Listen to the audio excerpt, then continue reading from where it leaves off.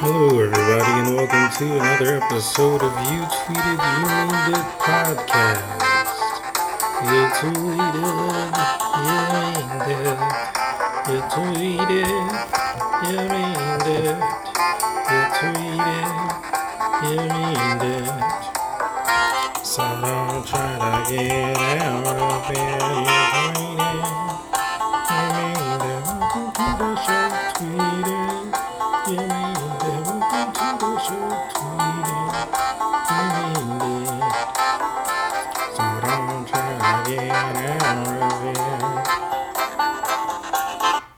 Hello, everybody, and welcome to another episode of You Tweeted, You Memed It podcast. I am your host, Lord Byron, also known as Byron Broussard, aka Black Rocker, also known as Lord Black Rocker on Instagram. I don't know. Who knows? Whatever. Excuse me. What am I typing? Today we started almost ready. So close to ready. As ready as an episode has ever been. This is definitely episode 113 green. 113 green. You tweeted, you memed it. I'mNotJustMe.com is the website. Black Rocker is the Twitter. Lord Black Rocker is the Instagram. Today we have an episode like many of the other episodes. It's like a month since the last one. Let's see what it is. December 6th to January 24th. It's over a month.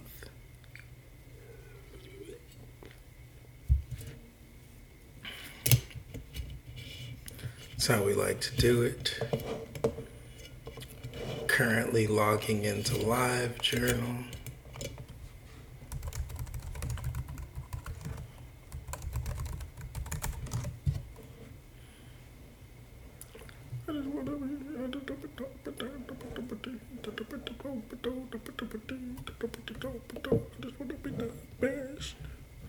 We started with the song California Halo Blue by AWOL Nation. They have a new album coming out soon. It looks like the title is Angel Miners and Lightning Riders. This song is really cool.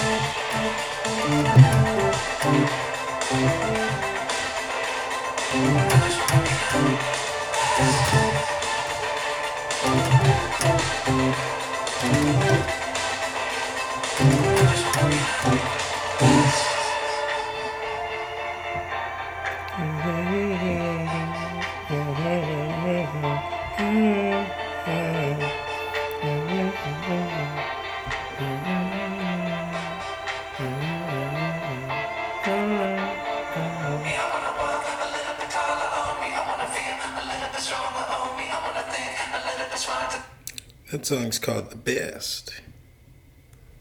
The Best.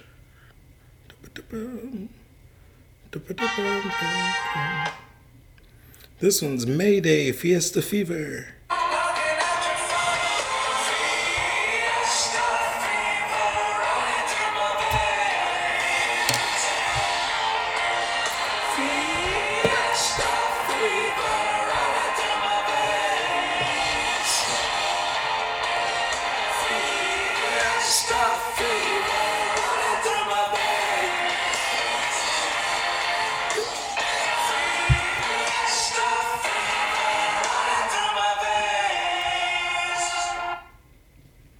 That's fun.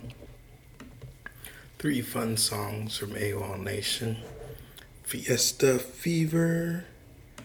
We got The Best. We got California Blue Halo. California Halo Blue. Also today we have the Toth Deck with us. We're going to shuffle a little bit and we're going to ask the Toth Deck how it would like to say hello. How's the Crowley Toth Deck? How would you like to say hello? We flip an internal. The Universe. That's number 21, The Universe. Trump card number 21. A lady dancing with a cool snake.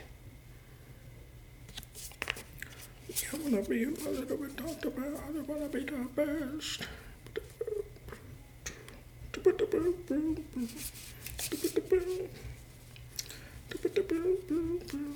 Bashed.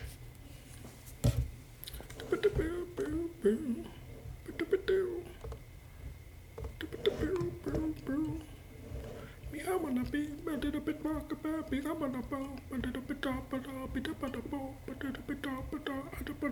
best. Excuse me. That didn't happen on mic. Don't confuse yourselves. You know what I mean? So is that ever? Don't listen to that. That's just a transition to get to what I'm looking for. That's just a person talking. A person known as Seven Pomar uploads videos. What am I looking for? All videos. What are we doing? We're trying to sort them. Sort by. Oh no. I lost it. All videos. Uploads. Play all. View all. What the fricks? We go back one, YouTube, back one. Sort by oldest. Sort by oldest to find the video that I'm looking for because YouTube and Twitter are no longer connected. YouTube and Twitter have given up on me. Giving up. That's new. Song I just made. YouTube and Twitter have given up on me, and then I just say given up a bunch of times. It's a pretty great song. Here we go. The key to modern and ancient occultism. Calm down, Seven. We don't start yet. I wanna be a little bit talked about. I just wanna be the best.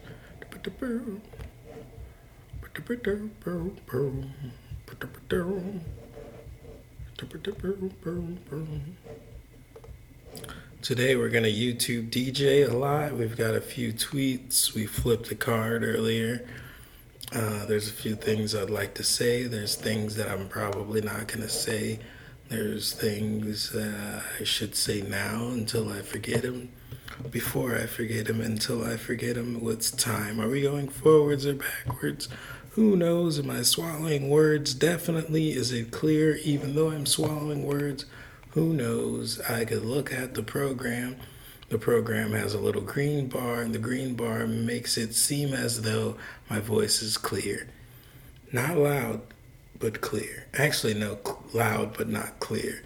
You know, polarity is a weird mistress. Who knows what I'm saying, nor what it means, other than myself, which is the first thing I wanted to talk about without talking about, because I wanted to get to concrete before we get to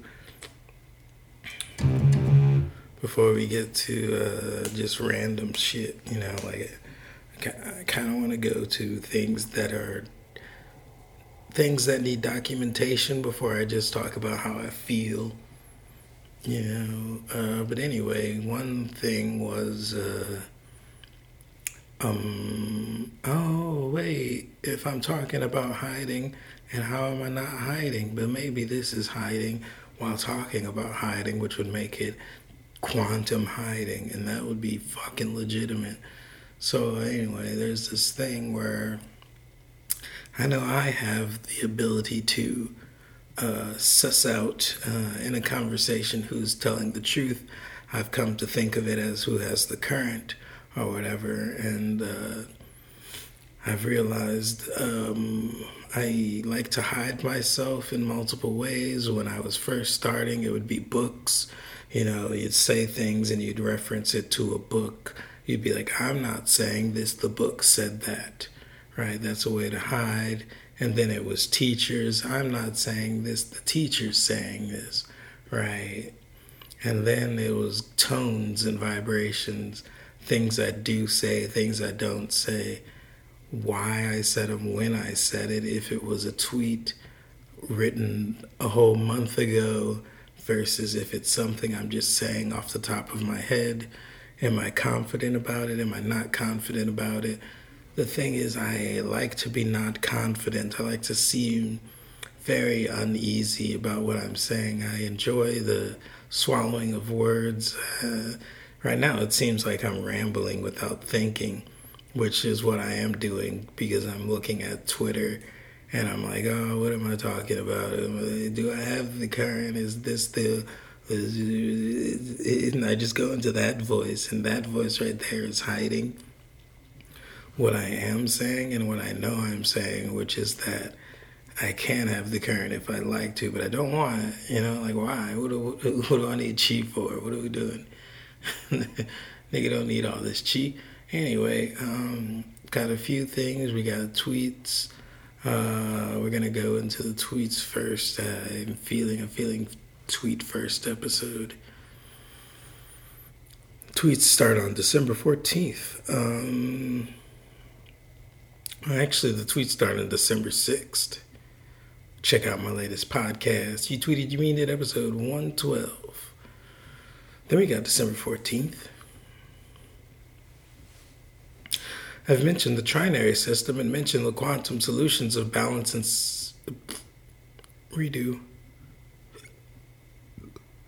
I've mentioned the trinary system and mentioned the quantum solutions of balanced separation from waves and echoes through time or separation, and the cure for splinters, and calling myself out for certain mentalities, and how working through them was necessary. Now let's go quantum. The idea of condensing ideas down to a manageable size and carrying it with you was talked about on my podcast, along with the ideas of reacting versus taking actions after reactions. Anyway, alpha mode brainwaves can be achieved with the closing of the finger circuit if you practice. That's a cool thing that before I knew anything about magic or the occult or anything like that, I was getting into these cool books. It's like that. Was her name Sylvia Brown? Oh, the keyboard was not connected. Yep, it was Sylvia Brown. back when I was reading the old psychic books about death and the spirit realm and her clairaudio. There was a meditation book that talked about alpha state being prime for doing magic or whatever it was prime for. But like to get into the alpha state, you do it and then you close your finger, your index and your thumb. You put your index and your thumb together like the old meditation movies. And you're like hum or whatever. But then after you get the hang of it, all you have to do is close your fingers and you're there. So it's like a shortcut with muscles. That was like advertised in this book, and that like always stuck with me. Like, oh, if you were there already, then you don't have to work your way up every time. You could just go there, like, oh, I guess I'm going to talk about time travel there. Okay, back to the tweets. We'll get to the time travel shit. The idea of condensing ideas down to manageable size and carrying it with you was talked about on my podcast, along with the ideas of reacting versus taking action after reactions. Anyway, alpha mode brainwaves can be achieved with the closing of the finger circuit if you practice. What I'm dancing around while spiraling is the idea that there are quantum solutions for coping and dissociation and bragging and ridicule.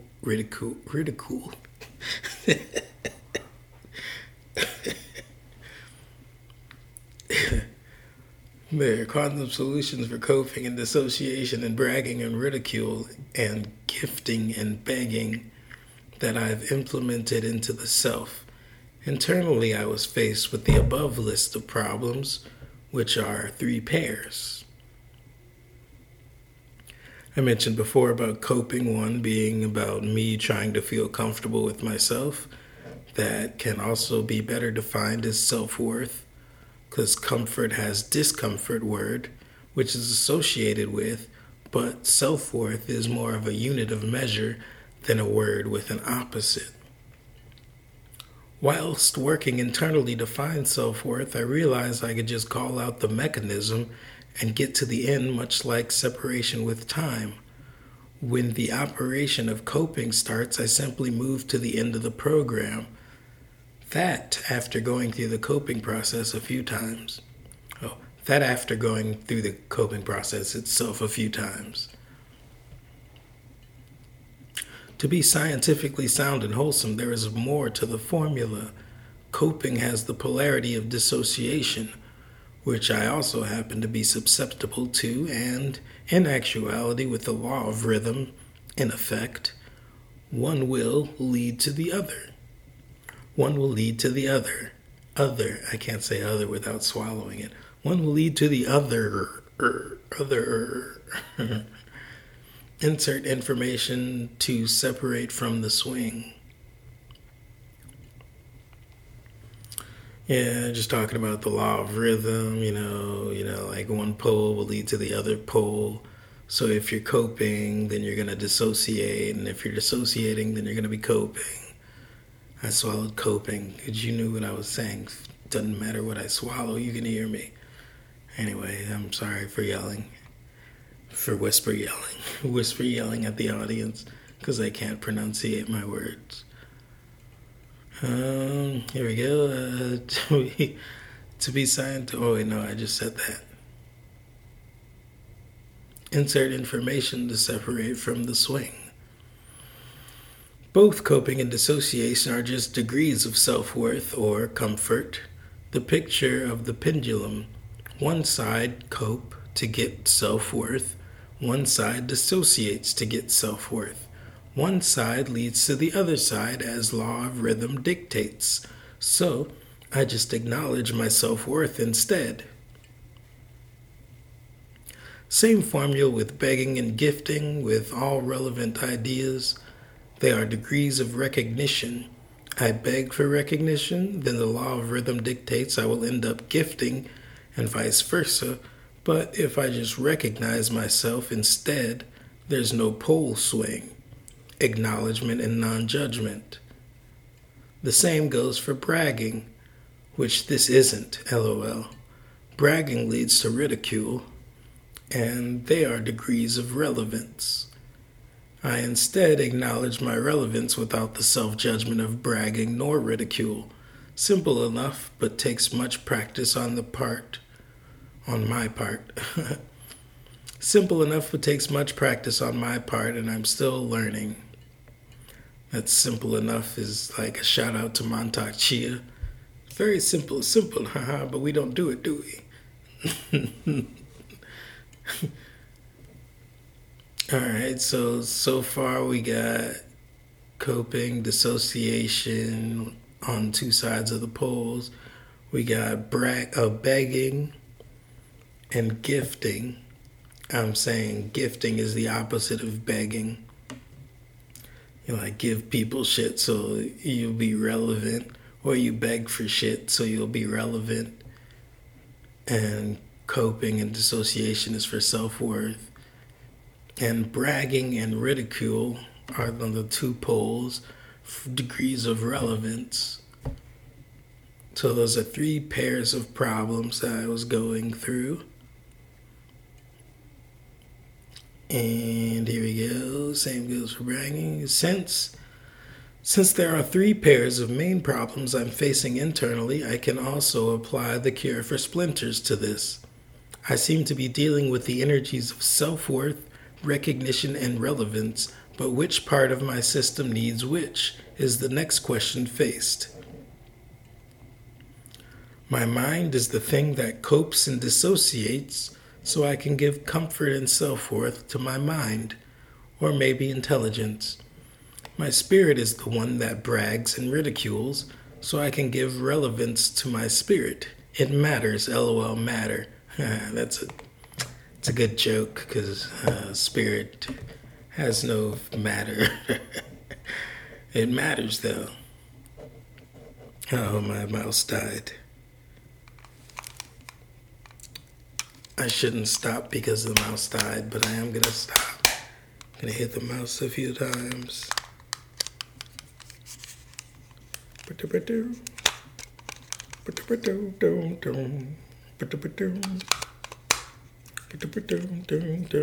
it's back online. I just want to be the best. Oh, it's not back online. It tricked me. Okay, we got a blue light. Blue light should mean you're back online. What's going on? Do we got to connect it? Connect. I just want to be the best.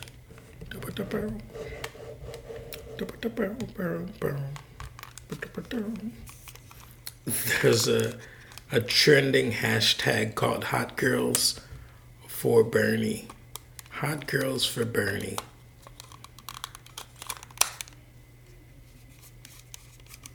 Alright, come on, mouse. Oh wait, it started working. It moved a little bit.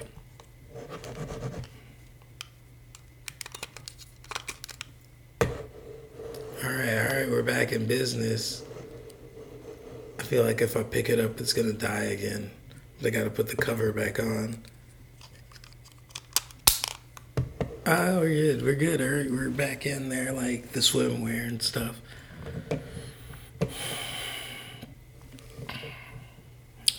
My mind.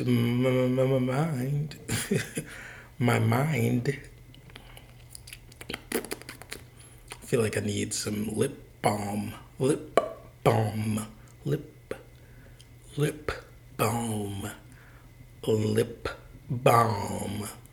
I feel like even if I wasn't whispering, I still wouldn't be able to say lip balm without like a weird, I guess, southern accent. Lip balm. My mom. My mind is a thing that copes and dissociates so I can give comfort and self-worth to my mind, or maybe my intelligence. My spirit is the one that brags or ridicules so I can give relevance to my spirit. It matters, lol, matter. And my physical gives and I give, wait, what?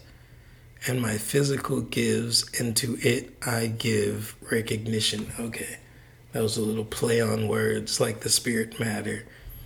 Man, I'm just over here writing poetry and shit. It reminds me of Facebook, which is another thing I gotta load on here. Oh, my keyboard died. I just want to be the best. Keyboard's reconnected. We're going to Facebook. Go to my own page. I can't read that out loud because it's not my post, but I definitely laughed at it.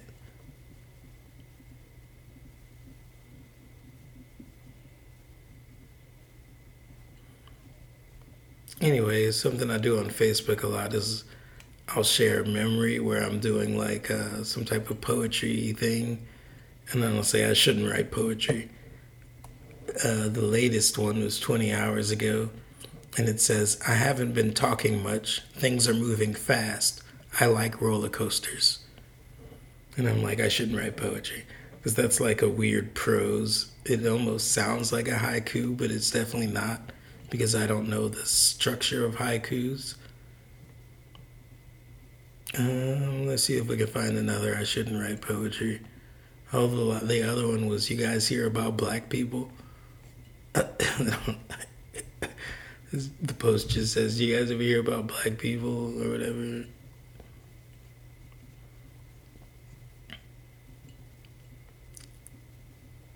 Oh man, I forgot. Facebook has got a whole search function. Here's another one.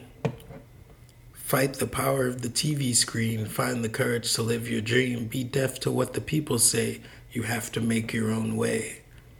8 years ago, January 21st. I shouldn't write poetry. Let's see if we can find another one. One more.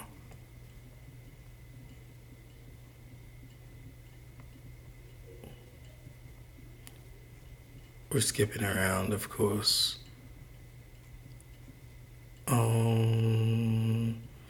There's a shitload of falling water things. A vague book. Vague book's a cool hashtag that I don't hashtag. At the most, I'll type out the word hashtag and say vague book. Excuse me.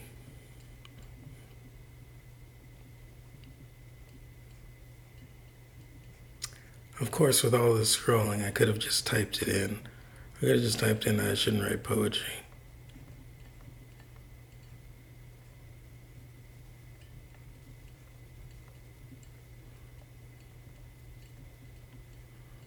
We're still scrolling.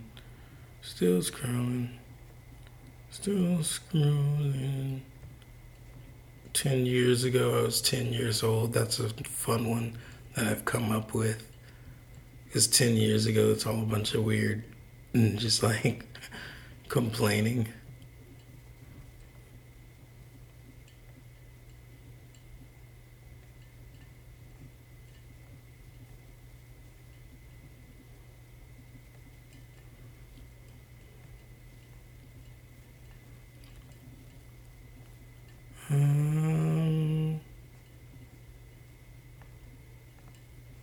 You're not finding anything. Lightly. I feel the next one I find is going to be really good, though. 10 years ago, I was 10 years old. Perception, truth to power. LOL, because books make me sad. That's a fun one. 9 years ago, we have this weekend should be epic. Gonna buy some books tomorrow and probably end up in the negative. Because books make me sad. I was talking about money 9 years ago, but today, or January 13th, I'm like, yeah, the negative because I'm sad, not because of money.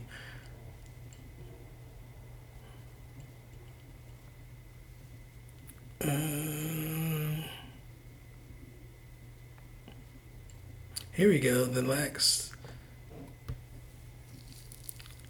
I shouldn't write poetry from 2 years ago on January 12th. Commentaries such as, Did you know that it is currently prime time for Twitter impressions? That's right, tweeting for the next 3 hours will get you so many impressions. What impressions do is not important. It's not important if impressions are important or not. It's prime time, baby. This could be a tweet. I'm missing prime time. What's the good of this again? Advertising? At BlackRocker. Facebook is a swan dance on the subtle knife. Hashtag his dark materials. Hashtag you tweeted, you meaned it. There we go. We get a shout out to you tweeted, you meaned it on Facebook, and a shout out to his dark materials and Facebook slander. Facebook is a swan dance on the subtle knife. That was fun. I don't know why I came to Facebook anyway. I don't know what I was planning to find there. Not very much on the Facebooks. And we're back into the tweets. Back into the tweets. Acknowledgement and non-judgment. My physical gives, into it I give recognition.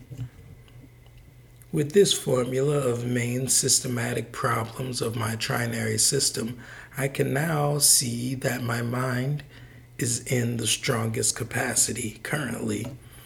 I feel great comfort and self-worth, but my spirit and body are not on accord with each other because they are the same thing and I see them as different.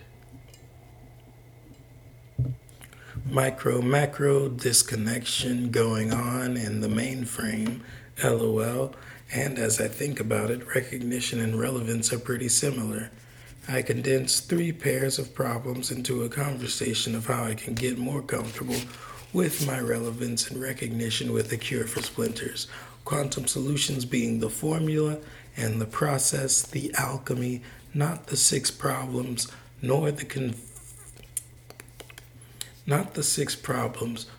conversation itself. Solutions divulged from experience with a guide of teachers and reality and the self, which can also be a trinary system, whole and scientifically sound. All right, now the next tweets are from December 15th. The next tweet, rather.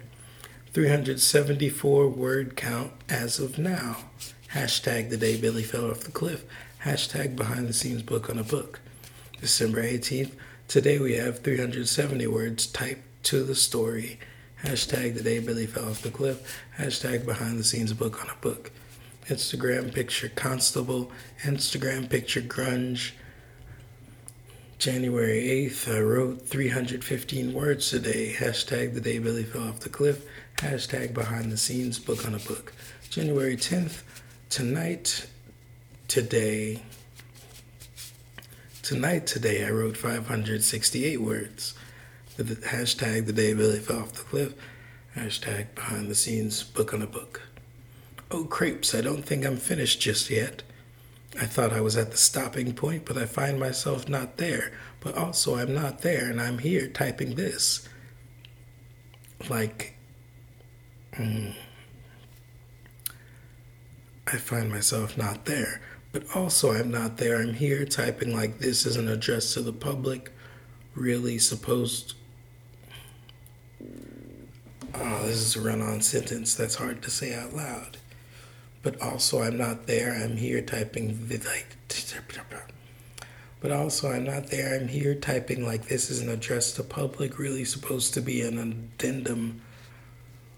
Like that was the number, but also a little more. January 10th, our real word count is now 717. We're at a better stopping point now. There was a point where I typed something as a statement and a question, but I couldn't remember where the question mark was on the keyboard. Hashtag the day Billy fell off the cliff. Hashtag behind the scenes book on a book. Yeah. Instagram picture spotty. Instagram picture tranquility. January 17th. Today's word count is 917. a lot of dialogue and actions coming together for this chapter of Fun Write. Instagram picture quotient.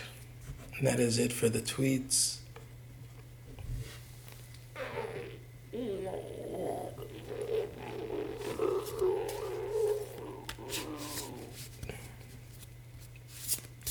Now, Mr. Crowley told the deck what you think about them tweets. We flip another internal Knight of Wands.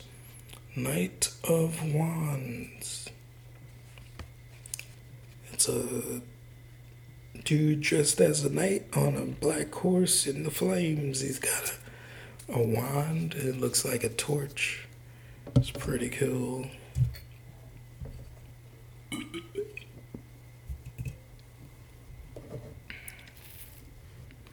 I just want to be done. Bearish.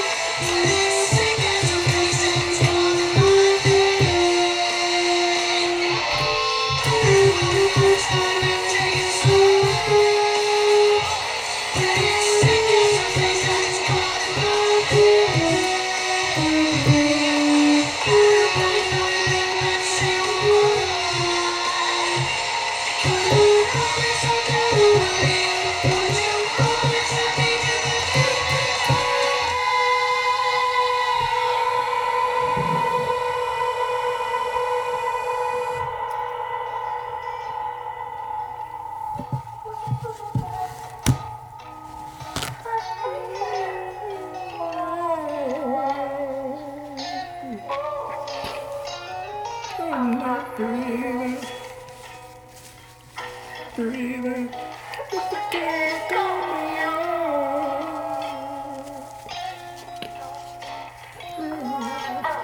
Breathing. Breathing. If the can't call me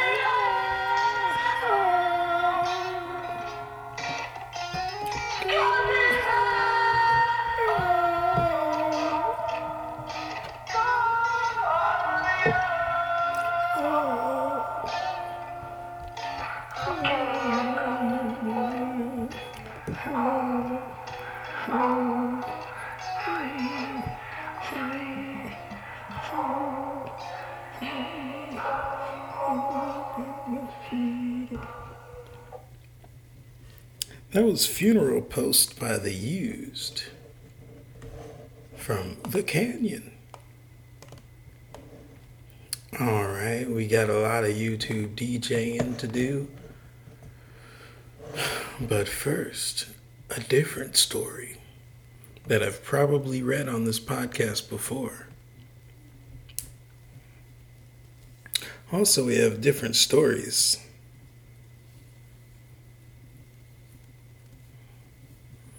I've recently taken to creating, you know how people have mind palaces? Well, I don't have a mind palace, but I've made like 3 to 18. 3 to 18 being because I don't count. So they're like upwards of, depending on if you put them together or not. Sometimes I do put them together. Shiitake. I do put them together when I'm in reference to the books, which is taking taking imagination and making it tangible, because I'm imagining these mind palaces and then I'm ascribing them to books. Billy is in the Land of Fire, and then he'll go to Adult Wonderland, which is the dreamscape, and then he'll be in the Dark Sea, which is the Dark Sea. But also, these places are like fucking, it's weird. Like, the Dark Sea is like fucking, there's mythology about it and shit. I mean, I was suggested to go there by one of my teachers. I'm pretty sure one day listening to Brother Panic, he had just offhand mentioned it. Or no, he didn't even mention the Dark Sea. He just said, close your eyes and like imagine that you're in the blackness. And then I was taken to the Dark Sea, which is where I don't know if that's the first place I went. I feel like the Land of Fire was the first place, but I don't know. Who knows? Who cares? They're all relevant, and you can put them together. They're all mind palaces. But anyway, there's like this cool-ass Jackie Chan movie. Let me look up the Jackie Chan movie. Keyboard not connected. Yin and Yang Adventure or something. What's it called? Here we go. The Night of Shadows Between Yin and Yang. All right, in the Night of Shadows Between Yin and Yang, it begins in the Dark Sea, or actually in the sea, and it's a spiritual sea, and it has fucking water dragons. And like, that was like the main thing of when I went to the Dark Sea. There were water dragons. And then I learned mythology and shit that talks about like these, that's like our ancestors and shit. The Nomu came from the water. Not the Nomu. Is it the Nomu? The Dogon religion shit. Either way, Leviathan, the whales, what are the... I don't know, but it's weird. And it's like, I didn't really know any of that shit.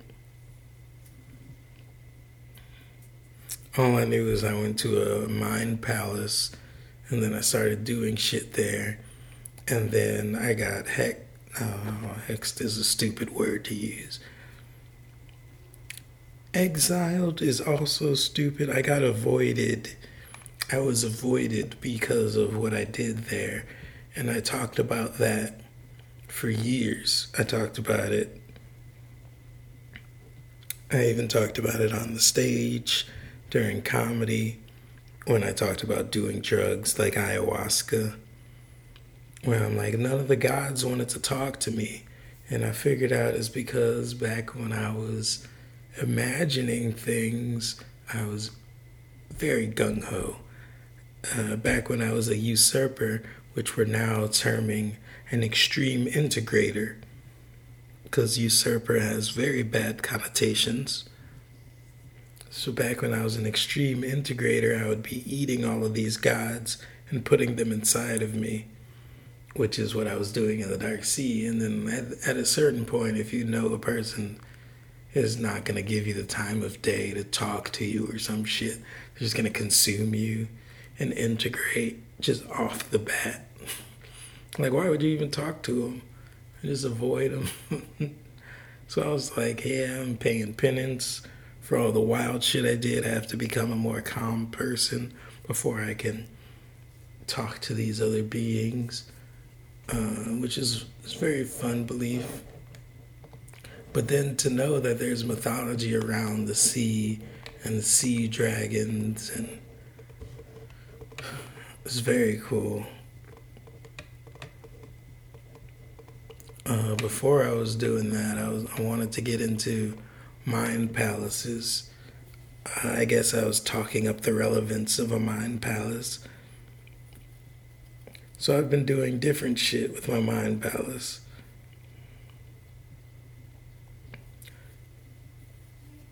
I kind of want to go through every one of them, but I'm not going to.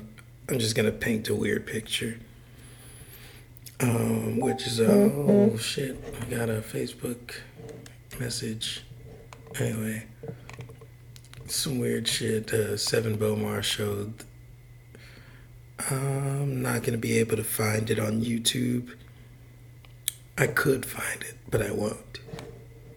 I know where to find it, but I'm not going to.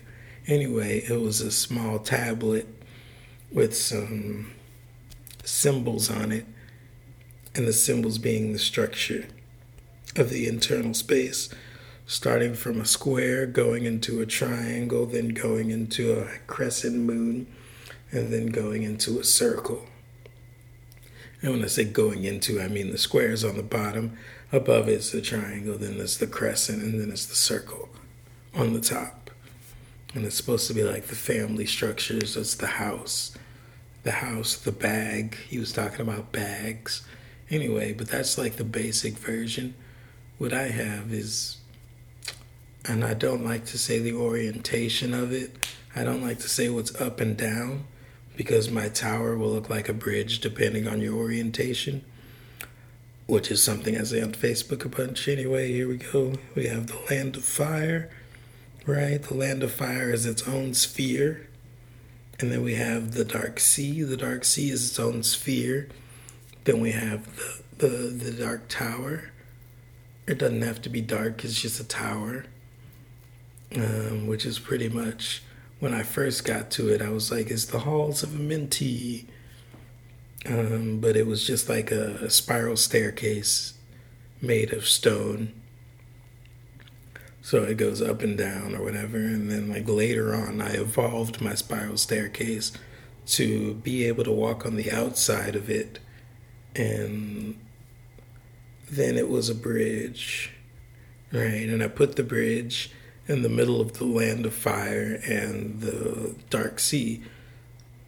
So like, with the orientation already spinning, because it's a tower and it's a bridge, the Land of Fire and the Dark Sea could either be right and left or up and down, or you can fucking spin them. And when you spin them, it's cool. It's very cool. Like, I like to look at scientifically magnets on Ferrocell. Ferrocell, is that what it's called? Ferrofluid. No, Ferrofluid. Ferrocell. Whatever it is, it's magnets, and you can see the actual arms of magnetism. And you could actually see the actual patterns magnets take, the path of energy. So if you take that pattern and then you spin the Land of Fire and the Dark Sea around the tower, it's like red and blue, which is another thing that the Tao, the ancient Taoism, they know about the fire and water energies, the Kunan Li, the greatest Kunan Li, the great Kunan Li and the lesser Kunan Li, which is making the cauldrons. So the cauldron being the tower itself, because it's made of stone and or metal. So the tower would be the cauldron. You put the water inside of that. You put the fire under that. So it's still basically the tower between the fire and the water. But that's neither here nor there. I guess it's also here and there, quantum or whatever. But like, also the tower, depending on your orientation, can flatten out, I guess would be the word. And it can become a beach, also known as the Golden Beach, which I referred to in a song on Negus Manipulator. No, on Coniferous Ferns. Coniferous Ferns, when I was talking about the Dark Sea. On my song, my very polarity song, Coniferous Ferns is amazing. You should just go listen to Coniferous Ferns. We're going to do a Google test to see if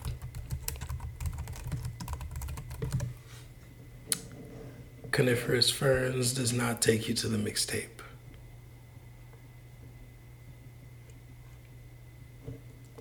If you search Coniferous Ferns Lord Byron, SoundCloud, yes, it does take you to it. Coniferous Ferns Lord Byron. Oh, wait, we can...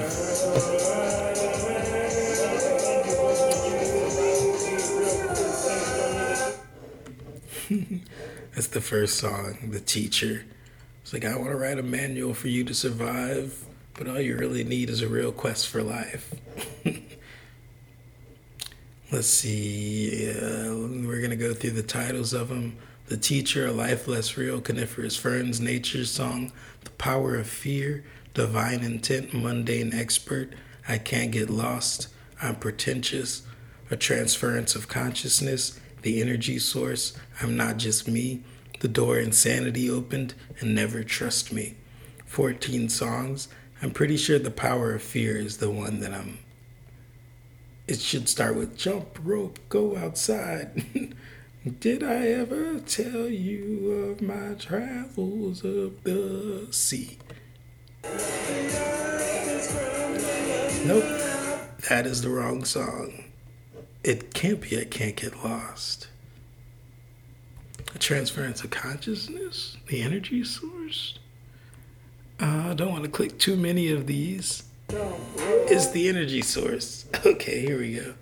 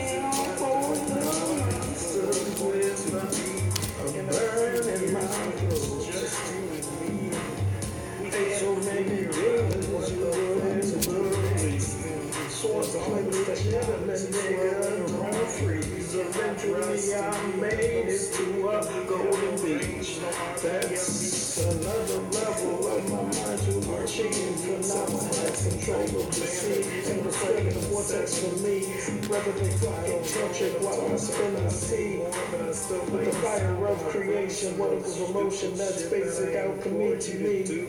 I swirl it around the black dot, changing again my perspective of self and shit, Whatever. So like that's very, very polarized song, where like one track of the song is talking about the dark sea and my journey there, and then the other side, the other track is saying, go outside, don't meditate, don't stay in your room, don't follow what I did, don't do jump rope, go outside, like build a rocket ship and fly that shit, go do something, like don't waste all your time. That's why I really love Coniferous Ferns, because all of the songs are like that, where they're one track of written, one track I wrote out what I wanted to say, and the other track I freestyled pretty much the opposite, pretty much.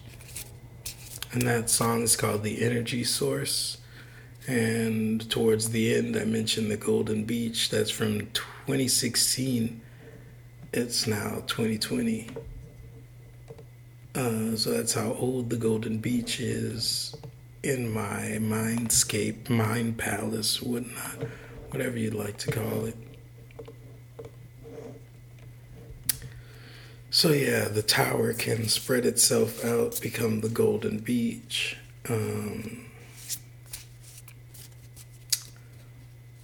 Also, I found the Crystal Palace. That was amazing. I was watching Seven Bomar again. He had a picture of the pentagram and how phi goes into the pentagram, the golden ratio of like, I don't remember what it looked like, but either way, it was on one end of the pentagram and it spun out and it connected to another line and it spun out and it connected to another line. Right, and I was like, holy shit, the golden ratio and the pentagram. Oh no, like it starts from the center and then it connects to lines. And I was like, holy shit. And then I thought about inversions. Also, a big thing for me was being on the bridge in my mind palace. It's like, I've heard it described in a lot of books. Like there's this feeling that people describe in books, which I'm not good with describing feelings. I don't do metaphors and similes, but a lot of people do. And they'll say it's like being on a bridge, being on a bridge above an abyss, right? So the bridge is in the void, but also the land of fire and the dark sea are also in the void. So I mean, like, you know, like when, but the big thing was like, where's the bridge heading? If I'm looking forward on the bridge and not to the right or to the left towards the dark sea or the land of fire, what's forward? And like, there was never anything really forward other than like it spreading out and being the Golden Beach. But when I saw the phi thing with the pentagram being internal and flipping and shit, I was like, holy shit, like what if what if everything is fucking inside out and inverted? So what if I turn around? Like I'm always looking in one direction in the mind palace, but what if I go backwards? Much like in reality, we're always looking outside our eyes. What if we go internal? Internally, what if we're looking the wrong way? And like I flipped it and it like did the whole inversion thing. Found a mind palace in that bitch. Which, there's another Facebook thing. Here we go to Facebook again. Worthless Facebook. Worthless other than my tower. This is an external tower of Facebook. I recently shared a post from the Illuminati Congo. It's a meme.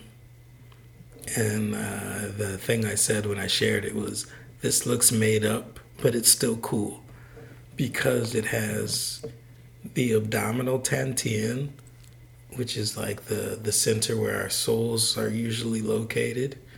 Then you have the heart center, which is another center of, and then you have the head Tantian, the center, the Crystal Palace. And it's like a little drawing of a person with all those three things, right? And the part that looks made up is on the other side of that. They have understand next to abdominal, innerstand next to the heart, and overstand next to the head. That looks made up. I have never heard innerstand before Seven Bomar. But like maybe innerstand was a word, but I doubt it. And if it wasn't a word, then this chart is wishful thinking at the best. Wishful thinking, I mean, maybe it's beneficial for some people to break down understanding, but like I doubt it, you know. It's just more division, really. But anyway, abdominal dantian. From there, doing the 5 flip, it goes into the heart first, and then it goes all the way around again, and then it reaches the head. If you were to put the 5 spiral there. So like,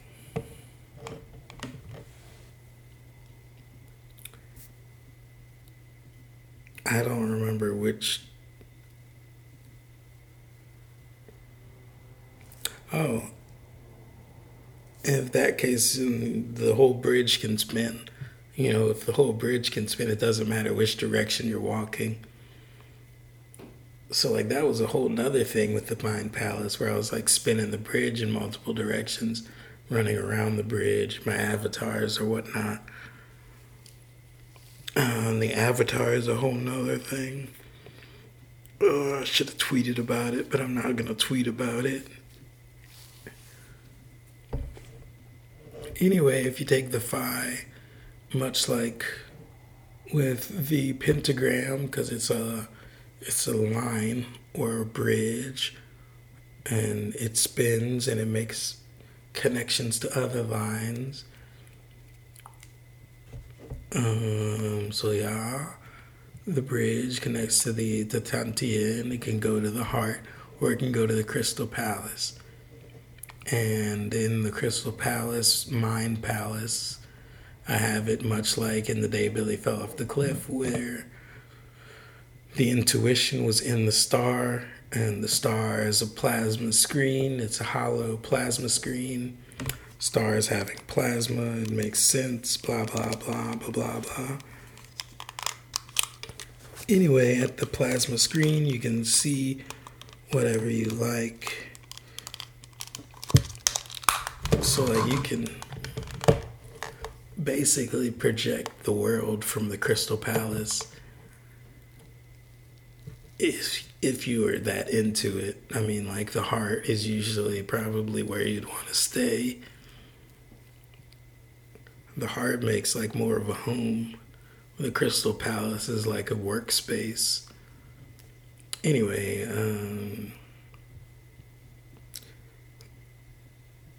what was after that? Counting. The avatar itself.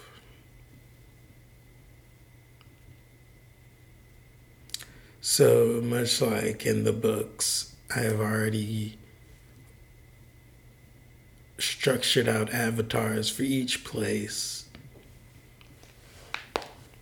The Land of Fire having the avatars of the skeleton, the flaming human, and the flaming beast, which I guess looks like a hairy, naked Dracula, maybe?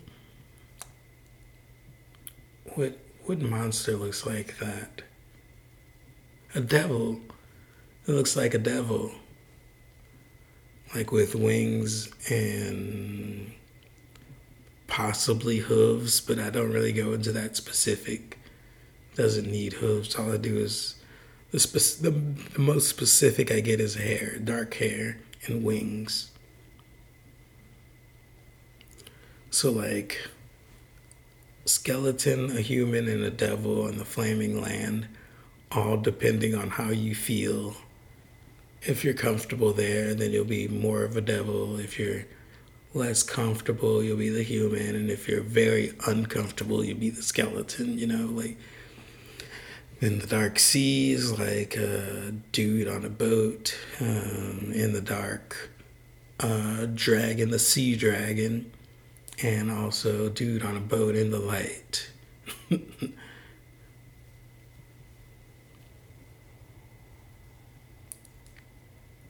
And the darkness, dude on a boat in the dark is kind of like the skeleton. Dude on the boat in the light, I guess. I don't know if they have comparisons. The sea dragon is it sounds like the devil, but it's in the water, and then the person in the light isn't really in the water. So it's like not in the water and in the water is more of the qualifiers. I guess, no, I don't need to complicate it anymore. So like on the Golden Beach, we have something that I have not really typed down, I guess, which I have a mind palace that I don't really use all that often,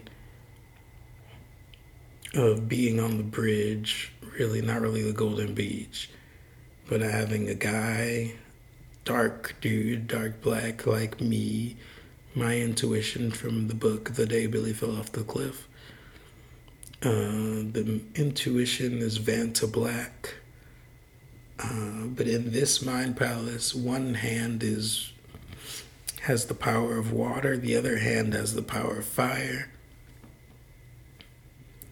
Right? Because in the Golden Beach, it's the water's on the beach, and then you have the fire on the other side. Maybe like metaphorically the sun and the moon or whatever. And then you have the trinary system. No, I'm just kidding. I'm not going into preaching or whatever.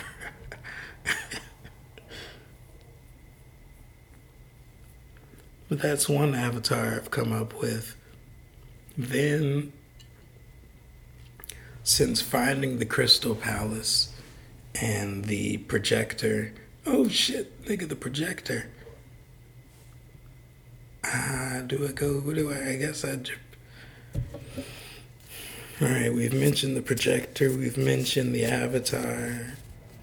We've got a crossroads. Aleister Crowley took deck, which path would you like to take? We flip an internal, the Eon.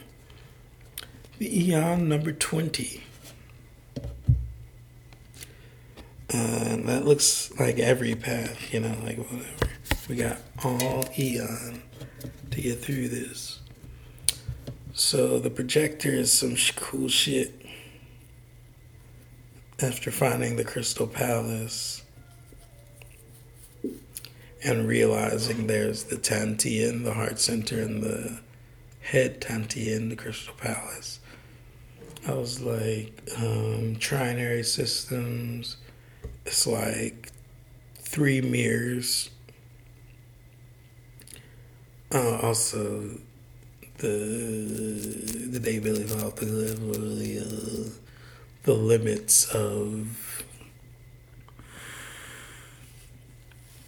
just the limits in Limitless, where you have 3 spheres, you have the point, you have a sphere around the point, then you have a sphere around that sphere, right? So the 3 mirrors, it looked to me, because I knew one had to be a 2-way mirror, because how do you get light going through a mirror and then also reflecting? It has to be a 2-way mirror. So what I thought of was the police interrogation rooms, right? So where there's the interrogation room itself, which is, in this case, a room with 2 mirrors. They'd normally have a table, right? And then one side of the table would be a mirror, that's 1-way mirror. The other side of the table would be a 2-way mirror. And then in the room where the people look on, there'd be a mirror on that far wall. So the projector would be coming. The projector would be in the secret room where they look on. And the projector is just a ball of light or the sun. And it would reflect. It reflects in that room. It illuminates that room is the best word, right? But then it also goes through the 2-way mirror and it illuminates that room. And that room is like the physical world. And then the secret room is like the mind world, the mind palaces. Right, but then eventually I realized putting walls around the projector was stupid. So, like, eventually, after a few Mind Palace runs on that, I went back to the spheres, where it was like a reflective, what do they call them? Force fields in movies? Like a reflective bubble instead of rooms. It's just like reflective bubbles. But it's still the same effect of the projector, the light source being in one room, it bouncing off the walls, and then also bleeding into the past the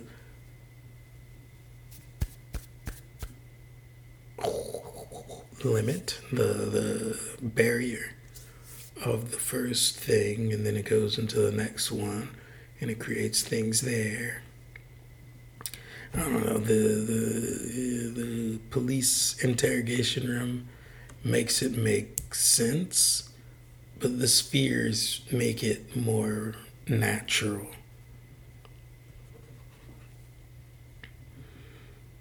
And then, if you look at the picture of the dude with the heart center, the head center, and the abdominal center, you can imagine where the light would be and how it's going through those spheres, like down the bridge, which can be manipulated to either of those places. Like, you don't really have to walk all that far to get anywhere because you can move the whole bridge. Anyway, I still have a lot of, oh man, how long have we been going?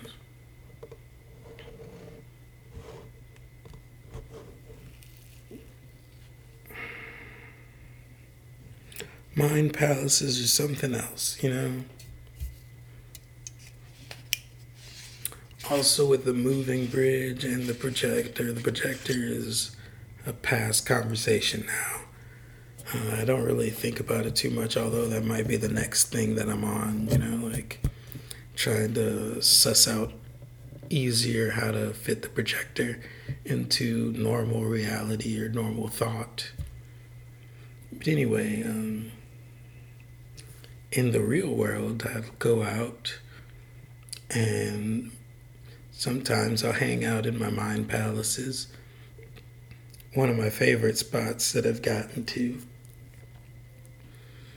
is a mountain that I make on the bridge, because I've gotten to the Crystal Palace and I realize, you know, like you can make it look like anything.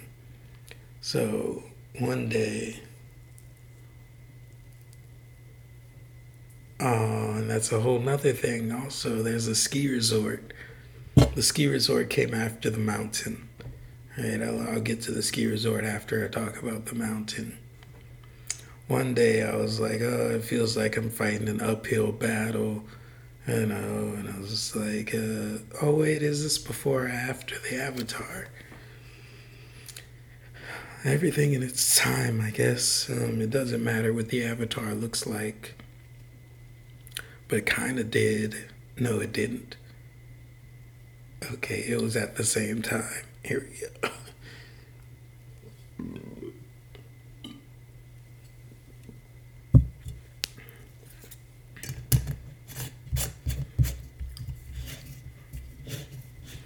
I had Golden Beach guy with firewater power going up a mountain, a snowy mountain. And then I was like, oh wait, but it's inverted, right? Everything's inverted. So like I really had the bridge at a tilt. From my perspective, going upwards was going to the left, right? But then I was like, oh wait, everything's inverted. So I had them upside down, going to the right, still going upwards. Although inversion would have been going downwards, but it still had him going up, but just to the right and under the mountain. But the mountain is just upside down. It's not really under it, right? If you could think about like a mountain on a straight.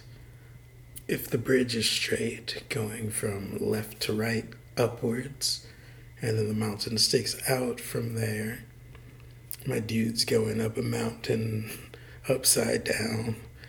And then I was like, at first I was like, he's just walking upside down. And I was like, wait, let's flip the gravity. Let's pretend as if he's actually upside down and the gravity's right side up. So he's got to like climb and then stick to this mountain. And then there was a Joe Rogan episode that I saw where this guy free climbs mountains. And he's literally on that same incline with no ropes, just climbing mountains upside down and shit. Like, people really do that shit for real. But my little avatar guy in the Mind Palace is doing it, and like,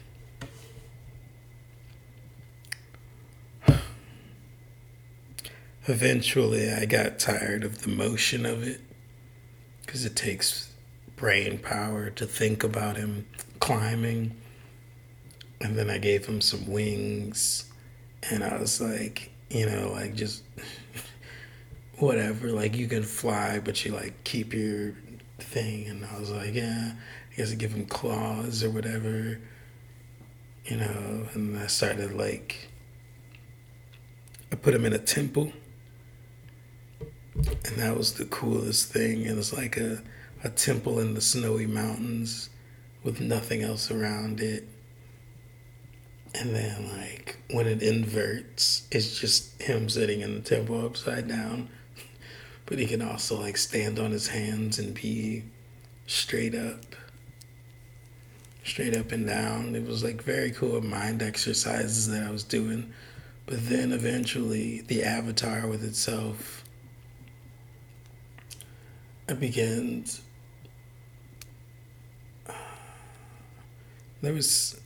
I don't know why. There's something significant about the 5,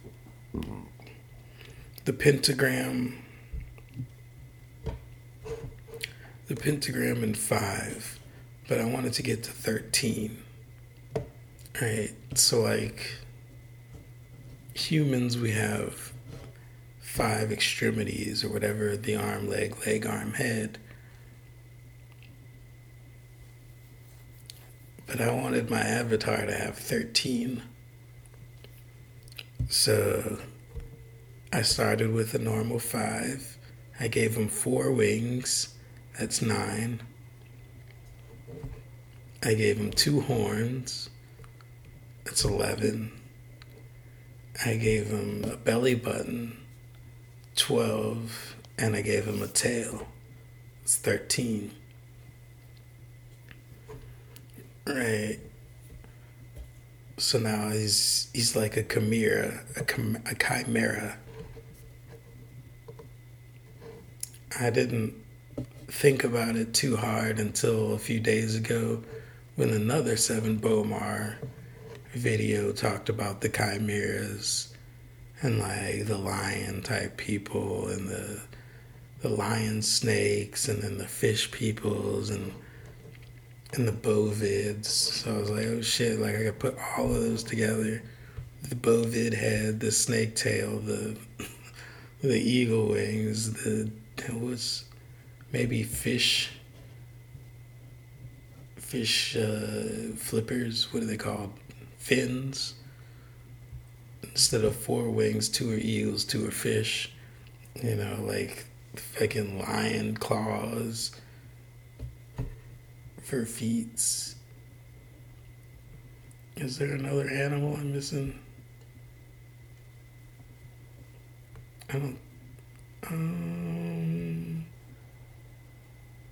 I guess human hands? I don't know.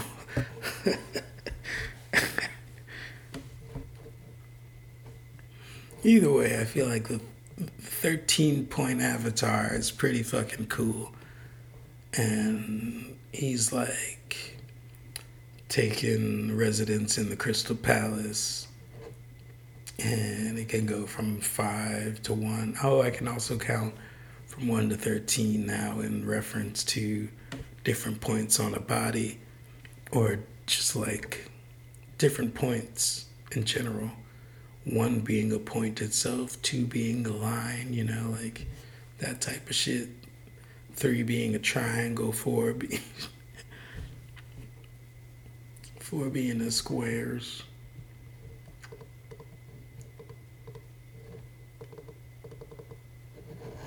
It's all relative and relevant, relative. Oh, I shouldn't have pressed that button.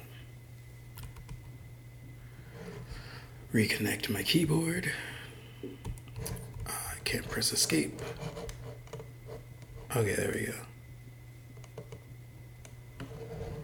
Alright.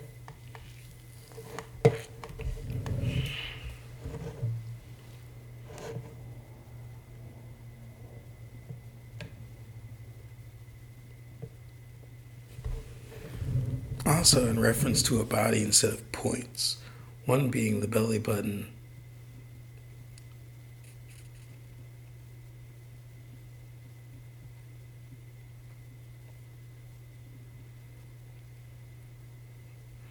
I guess 2 would be like body and head. Oh, I know what I did with that one. 2 being like mind and body. 3 being mind, spirit, body.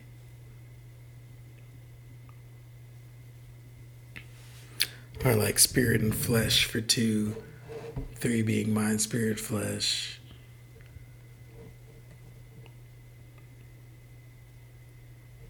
I don't remember what 4 is.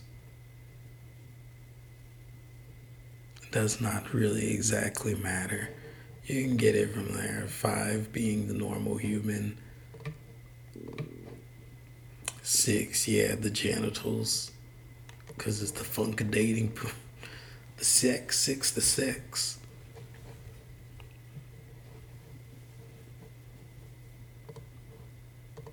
Anyway, that was about it with the Mind Palace. I think. I'm pretty sure that's about it so far. Alright, now we get to more written out, structured things. With the creation, the story of the other side. Something I wrote 2014 on March 13th. Creation, Lord Byron Keith Broussard version. In a place where time doesn't exist, there was a force that birthed the universe. This force was not love. This force was not hate. It was want to be. Potential energy converted into kinetic energy and exploded into what we would know as the Big Bang. The Big Bang was not alone. It came with an equal explosion on the potential energy side, where there is no time. As humans, we are aware of our connection to the other side, or the side outside of time. We have the ability to communicate our thoughts and feelings in a plethora of ways. This ability led us to shared ideals. This ability led us to shared ideals, cities, and religions.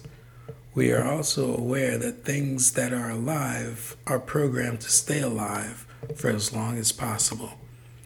This desire for life is what connects us to the other side.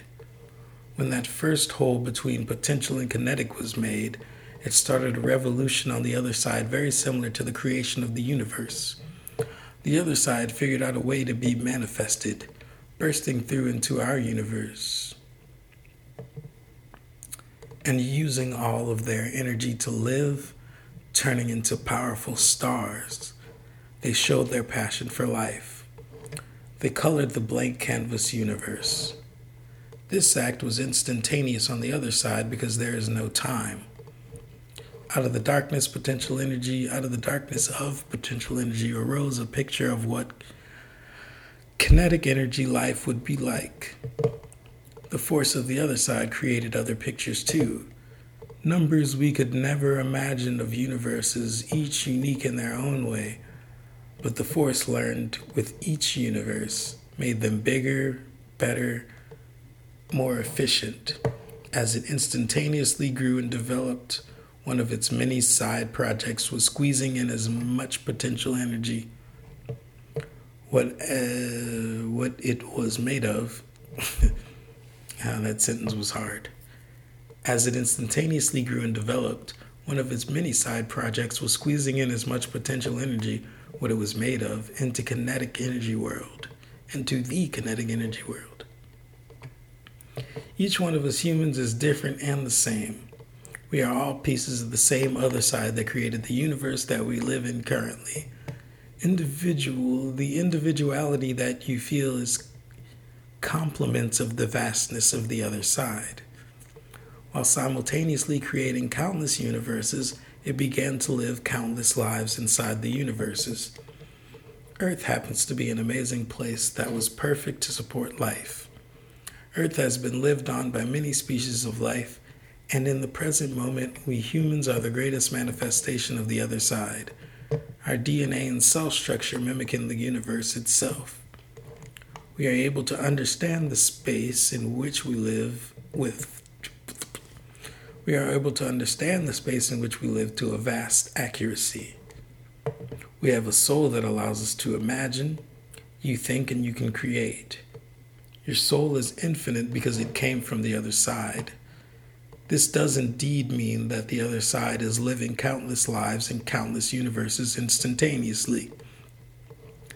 When the Big Bang happened, our souls were created on the other side. Our potentials manifested into kinetic lives that we are lucky enough to actually enjoy in a space where time has to logically exist. When our souls enter into one of the countless universes, we get a full emerging experience up till the end. Each trip is a soul's unique experience and chance to learn about life. Being a soul on the other side, we have the knowledge of every universe there is, every type of life ever created by the other side, and that instantaneous moment is known to our souls. We are the scientists of the other side. Our souls were made to feel everything that kinetic life had to offer and report back to base when it ended. The amounts of lives we choose to live could be endless in our human minds, but all happens instantaneously on the other side. We appeared in the picture amongst the stars. We appeared in the picture amongst all of the stars. On the other side, we would not lose ourselves to bigger hive mind. On the other side, we would not lose ourselves to a bigger hive mind. Being one part of a whole, much like a cell in a body, would be more realistic. We choose this life and we already know the ending because it is what we make it. Although things happened in an instant on the other side, it was an instant state of growth and development. It's a soul's choice to develop its wants and its choices the soul makes. It's a soul's choice to develop its wants and the choices the soul makes in the kinetic world determine how many lives it took to reach its goal. The life force of animals is a step below our souls. In an order, it would be the other side itself, the universe creator, the parts that made the stars, the parts that made the planets, the parts that made self-aware beings, the parts that make up animal life, the parts that make up cell life, and the whispers of souls that we would call paranormal. The strength and ability of these levels of souls may be out of order because there is no measure of soul in our kinetic energy world. My order method was based on expression. This may or may not be continued. I want to thank Orson Scott Card for introducing me to the idea of the other side. I want to thank everyone who helped make Cosmos for inspiring me to tell a cool story. Tags, Cosmos, Creation, Energy, Other Side, Soul, Universe.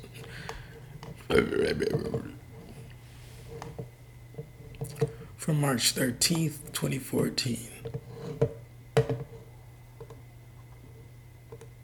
The story of the other side on LiveJournal.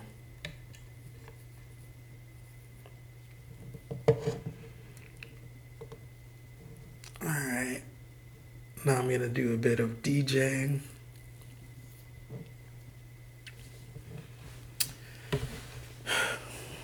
I really don't need to, but I kind of want to. Let's flip a card.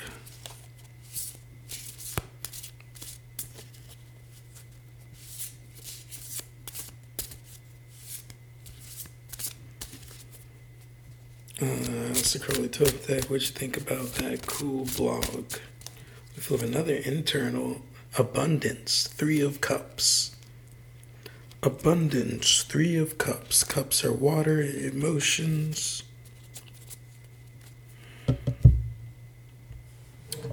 Alright, I guess we're going to go through this in order. Secret Energy 7 Bomar has a podcast that he's been doing for about a month. And I haven't done my podcast in about a month. So I'm going to go through most episodes, do a little bit of listening to random areas that I've selected. I've selected these areas randomly. I don't know what he's going to be talking about, but I have a feeling it'll make sense somehow, because it mostly does every other episode. All right. During the podcast, he's taking it's all.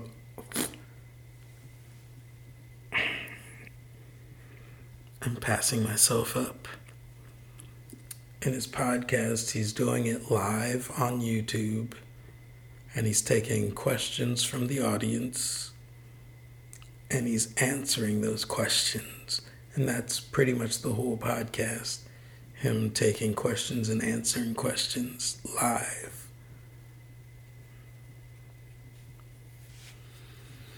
All right, so here we have Secret Energy Podcast Episode 1. We're starting 29 minutes in, 29 minutes, 24 seconds. Show tools of manipulation for the masses, for the cities. We have to remember we have a loose grip on history. Millions, if not billions, of human souls have already passed through this system. There have already been established governments. 3,000 years ago was the New World Order, which involved banking, checks, finances. All these things began so long ago, and now we're on a stage. As I mentioned in my recent Facebook post, until we wake up to what's happening, what's around us is a cunningly contrived myth in this society or in these systems. The politics, etc., are all in themselves stages, like a WWF match, to keep us distracted and in the confusions of division, which is the dark art, the art of war. The next question here is, what is the best way to reprogram the subconscious mind? There is no best way. It's really about who the person is and what they're susceptible to.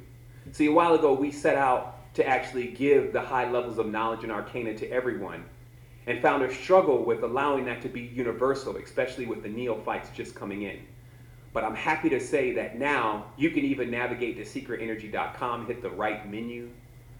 That's the menu on the right side, and go down to Cosmic Energy and see right there lined up in front of you each day of the week and the resonance for that day of the week, which allows you to dial into the ancestral powers. So truly the greatest form of magic, the greatest level of power that you can inherit here on the planetary system, is to be in line with your ancestors, which are moving and coursing throughout what you would say is the stars, deep into the planet. And just as the sun rises, and for the male that gives a little morning wood, and as the moon goes into the full phase for the female, it gives her that lovely feeling, so too all of the stars have an effect on different aspects of the consciousness and body. And when we learn these effects, we are able to actually take these laws of light which is the higher knowledge, and utilize it to propel us into a greater stage of our existence with exactness, just as a sailor would use the stars in his sextant to navigate the ocean, so too you can use the cosmic vibration to determine what will give you the greatest level of impact for your growth in a day. The next question here is, well, let me finish that question. So you reprogram your conscious, your subconscious first by learning the correspondences to the celestial bodies that are moving across the vault, to allow yourself to get synchronized into who you truly are so you can move with the power of the all. The next question here is, does monogamous relationships have its place, or was it just a social construct? And I will come to tell you that we are experimenting consistently with different forms. Is it marriage? Is it monogamy? Is it polygamy? And each of these times, the only thing that I could advise you to do is to look and see those who've done it, and then look and see their results. And then see if those results are right for you. See if that is the future that you wish to inherit. It's important for us all to realize that we have our own discernment, but we also have the wisdom and knowledge of seeing if someone taps into something that is indeed ignorant. Well, the proof of wisdom is in the type of people that it produces, so you can see the results. But true wisdom is to follow the conclusion of the matter. If you see someone do something that doesn't pan out the way you expected, you find someone else that does the same thing and it doesn't pan out the way you expected, a true adept knows not to go in and try it themselves and only to get the same result. I remember when I was a child, I could always remember my mom say, learn from others' mistakes, James. And I can always see myself as being young, thinking I knew what was going on. And truly, my maturity is what allowed me to learn from what others were doing rather than crash dummying myself into scenarios that I would want to undo. So that's what I have to say about that.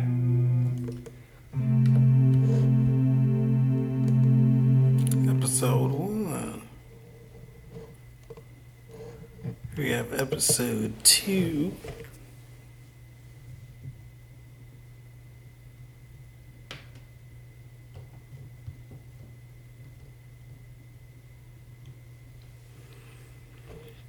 Episode 2, Secret Energy Podcast, or the literal episode title is called Secret Energy Podcast EP 2.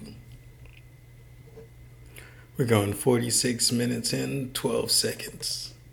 You're looking to be balanced. So always remember this is chemistry.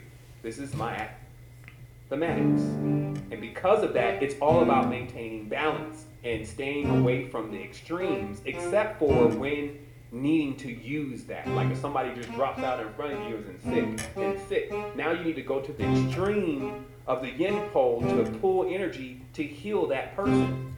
But to stay on the extreme yin pole in every day of life, you're going to be crying. You're going to feel vulnerable. You're going to feel like nobody loves you. Nobody's paying attention to what's going on. Nobody cares about Earth. You're going to feel all of that. So you also need that yang component. Go out and have some fun with your friends. Go watch a damn movie. Tune it down a little bit. Remember, what the Magus is doing is aware of all of this. So it's not like the action like, oh yeah, I want to go and party. It may be, I need to go and party to tune down some of this high vibration because I don't actually need to be in that stage right now. And I know that that's crazy to say. I know some people are like, what does that, how? And it's true. It's really about balance here. It's not about high vibration or low vibration. It's about balance and being able to access those poles when necessary. So I'll keep going with this. So just remember how you transmute those frequencies is, of course, using the correspondences to how to nullify those frequencies. And then also remembering the environment. Do the math already before you go in there. I know I'm going into the office. Judy jokes too much. Paul is totally unconscious. So this is obviously not midnight meditation that you're going into. This is something totally different. So get your wardrobe on. That's why there's war in front of it, because now there's going to be a conflict of frequencies when you go into spaces. And you wear these accoutrements, have some lavender in your pocket, have the stone on, have the stone on your finger, right? Have the things that are needed to actually balance out the energies that you're about to go into. That's the adept. The deaf knows what's going to go in there. It doesn't imagine that, oh, my frequency is so high, it's just going to change everything around me. Well, that would change the entire workspace, and that would probably, your job would be gone, and all of that would be gone. So it's just, instead of trying to change all the time things that you can't change, work with the things that you actually can, and also get with the powerful forces that have the ability to do that. And that's why nature is so powerful. That's why you see, like, even a simple smell can spread through the entire office. And sometimes even only the sensitive people can even smell it.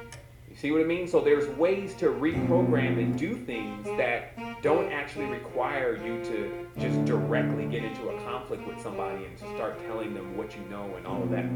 Okay? So the next question here is, I use negative energies to feed a root chakra, pulling it from my crown as it boiled up. I then fed it to the root, instant kundalini traveling up the spine. Is there a name for that method? I don't know. I don't know the name of it, personally. Whatever you have going on with your energy centers. Let me clarify this, because I think that what the person is saying is I use negative energies to feed a root chakra. Okay, I would assume that meant my root chakra. Okay, these questions are a little fractured, so we want to try to clean them up as best as possible. But let's just talk about what we know about when we're feeding these energies in our body, like how we bring up energy. And just specifically to this, using negative energy to feed the root chakra. Let's just talk about what that's really about. Because I talked about this before, and it's like when you get scared all of a sudden, let's say something wild happens and your heart goes into this crazy beat. It's almost like a flutter. It's a mixture of anxiety, a mixture of desperation, and then the fear and the adrenals, more importantly, all those fluids from the spine now pump into different parts, especially of different parts of the body, different parts of the energy center. And if you take a moment, instead of, let's say, just reacting, to breathe that in, you'll find that while it could take 50, even 100 breaths to reach a certain state, that you would be able to reach that same state within one breath by utilizing that energy, which is perceived as negative, because all the fluids from the spine are all present at that time, and then you're making the intention to actually put that energy to work. Okay, so I'm assuming that that's what the person is talking about. That reminds me of something that I forgot to talk about with the avatars and the. This goes back to the tweets and to what I've written into the story of the day Billy fell off the cliff, which he just mentioned using all of that energy to do something or other while it's there to make a shortcut. He's pretty much just talking about making a shortcut. One time, the shortcut that I was talking about when you close your fingers and you go to alpha mode. Right, so that part.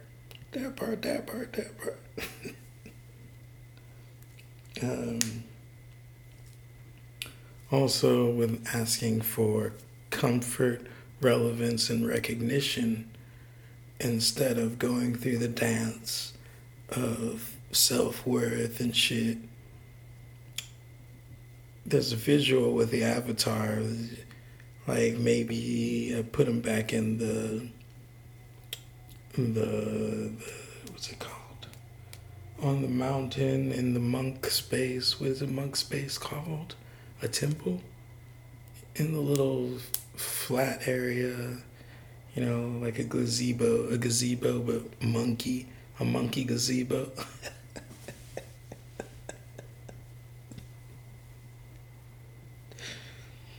You know, the monkey mountain and the monkey gazebo.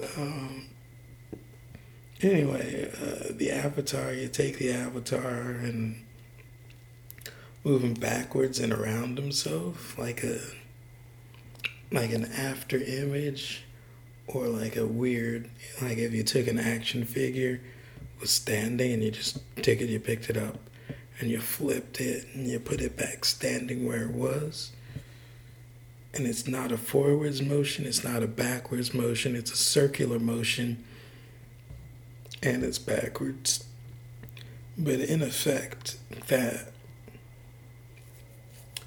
motion for me meant something happened between the end and the beginning, but I collapsed the end and the beginning together by going backwards to the end.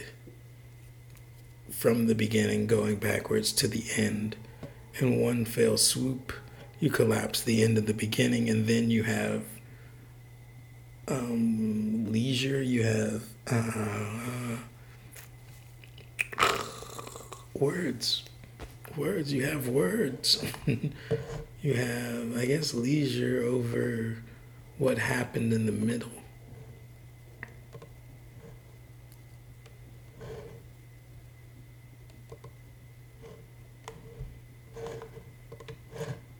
You have hearsay over what happens in the middle. You have leisurely hearsay. You have an open invitation to do whatever you want in the middle.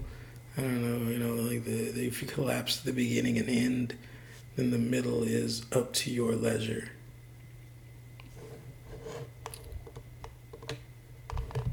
Right, and that's what I did on the day Billy fell off the cliff. Connecting the stories after the story of Rick. And I went in a little bit into the viewpoint of Lisa, another one of the characters. And then we're on chapter 19 in the book, in the writing of the book. But so chapter 21, actually I'm on chapter 21. But chapter 16 through 21 is all different perspectives and traveling and the voice from outside and the darkness of self-reflection. So they finally leave the darkness of self-reflection in chapter 21, and I do the thing of the avatar going backwards and around in a circle. And I'm like, okay, everything that happened between chapter 16 and this point is collapsed. Now we're going back to chapter 15. But also everything still happened, but we're pretty much just starting again at chapter 15. That's a fun thing you can do when you're writing a story that's outside of time. You can collapse time, and that's a fun thing you can do when you're in a mind palace, because mind palaces are outside of time. Okay, here we go. Secret Energy Podcast, Episode 3. We're going to go 49 minutes in and 55 seconds.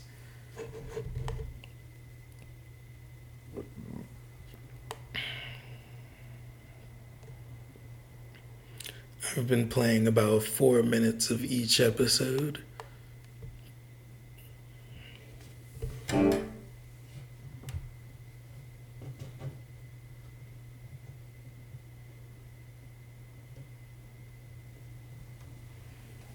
Here we go. Need to maybe shave your tongue and all sorts of different things that will all be still coming from that same energetic field, which is you're not enough. You're not enough. You now need to do this so you can become more. And this is not a very constructive I call it the beyond parenting way of really dealing with things. And I just want to address that very quickly so everyone understands that term, because we're going to be using it a bit more, especially in the future during these podcasts, is that we have kind of modeled the world after the structure of parenting. And I'm coming here today to tell you that there is actually something even beyond the parents. Okay? And just to be very specific, in parenting, you often chastise the child because you don't want them doing certain things. Okay? This is the micromanager. This is the one that has kind of been put in direct management, but not necessarily the person who's in charge.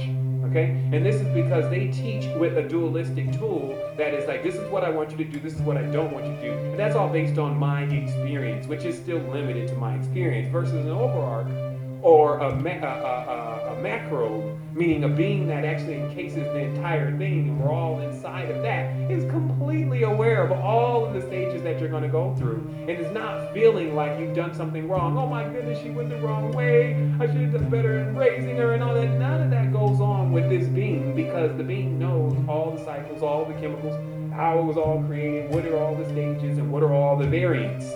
So truly, all this being is looking for is the next stage of your change, not necessarily judging what kind of changes and things that you're making. Once again, harkening back to the do what thou wilt. It is awareness that in the overarch, the bigger processing kinds of consciousness are not chastising you about the decisions that you're actually making, but actually know the decisions that you'll make based on your chemical makeup. Versus the parents are the ones micromanaging the experience and saying what you're doing right and what you're doing wrong.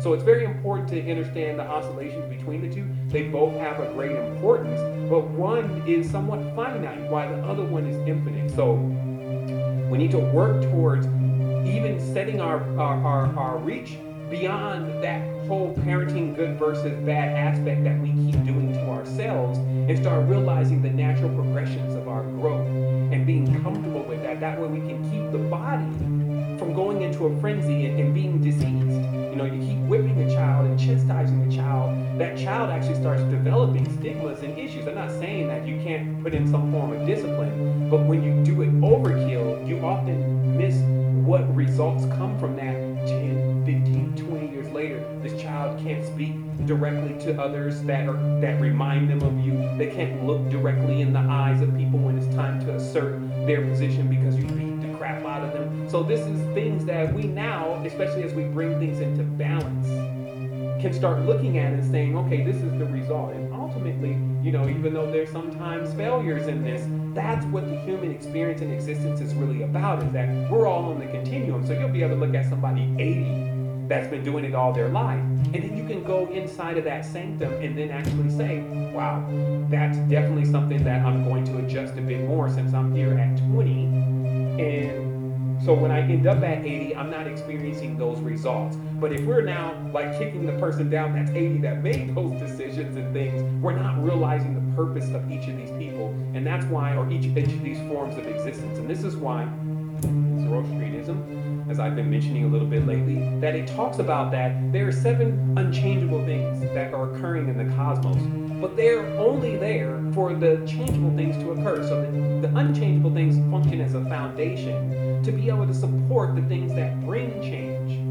But if you're in this point where you're just the unchangeable thing and you're scoffing at the things that change, or you're in the changeable mode and progressive mode and you're scoffing at the foundation, you're out of place because you're not actually realizing the benefits of both. And that's what it's about to activate the regenerative components of the brain, is that you stop even seeing the I-ness as the evil one. Oh, the ego is the bad one, blah, blah, blah, blah, blah, blah, blah. And never realizing how it's taking us through a constant stage of progression versus in the collective or in the everything and in the all, nothing actually changes in there.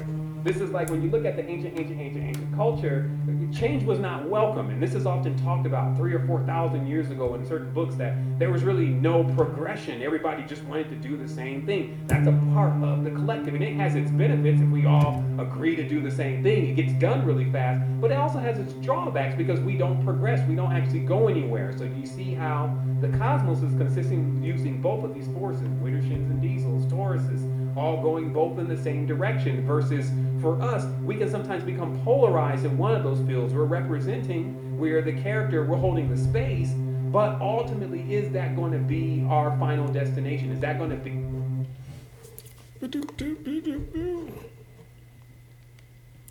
Episode 3 played like 5 or 6 minutes of that one. He was in the middle of a point. Episode 4, we're going 22 minutes in. 2 poles, the 2 sides of the brain wrestling themselves, Cain and Abel, or Jacob down the ladder, the angel wrestling against the flesh, you know, and actually pull them apart and get them to begin to work together, because if I don't, then I'm going to be locked in this forever and infinite entanglement, which should be, if anything is scary, it would be that. An infinite entanglement of experiencing existence as a separate being only, rather than separate, collective, but a synthesis, merge which is a realization of when it's a time and a place to use each of those powers for your benefit. So the first thing here that's a question is, what age should a child start meditating and breathing, the breathing techniques? And I'm going to not be as sarcastic today, because I did see a few notes that say, well, people are asking questions and you make fun of them and blah, blah, blah. And I really do be joking, because I don't think that there's any such thing as a bad question. Also, I may have been in this for 10 years, all my life or whatever, but some people may just be getting started. And so what I've done is I've lent myself to being available for those that are even just getting started on this. But I do like to keep it a little bit more interesting by shooting some comedy in there. But I will try to try not to hurt your feelings. I will try not to hurt your feelings as much when questions are asked that seem kind of obvious, meaning that when questions are asked that actually answer themselves. So I think with this question, a child starts meditating and breathing already. It's really about whether we're taking that child out of the meditation and we're taking that child out of its ability to breathe. And what I mean by that is, from the moment that the child comes out of the womb, truly, that is a very deep meditation that they're in. And there's oftentimes this quiet and stillness about the child. And of course, they're taking their breaths. Now, there is a stage of cognizance where they can start learning techniques. And that cognizance these days is actually happening earlier and earlier in life. Like my daughter now, she's 7, and she knows how to do lots of different things, and that's just because she hears about it all the time. And so truly, it's not only that, like realizing when the child reaches the cognizance and you can start teaching the techniques, but also doing things that will actually keep them from breaking, basically prevent doing things that break their meditations, right? Like introducing things that will break their meditation. And this could be, very disturbing music. Sometimes you want to get your music going on, you like it, you need the bass, you need the subs. Then you got this new baby, and this new baby's also being bombarded by all this. So that could be breaking that child's meditation, right? And then also with the breathing, it's of course showing by example, because what happens with children is they're into mimicry. That's also the memory and learning things. So if they constantly see you taking the deep breaths and engaging in the breaths, then it's natural for them to actually do that same thing. So it doesn't become something that you're actually teaching them per se. It becomes something that they continuously do, because you're encouraging that, because they're watching you and seeing how you behave. There we go. Good stopping point.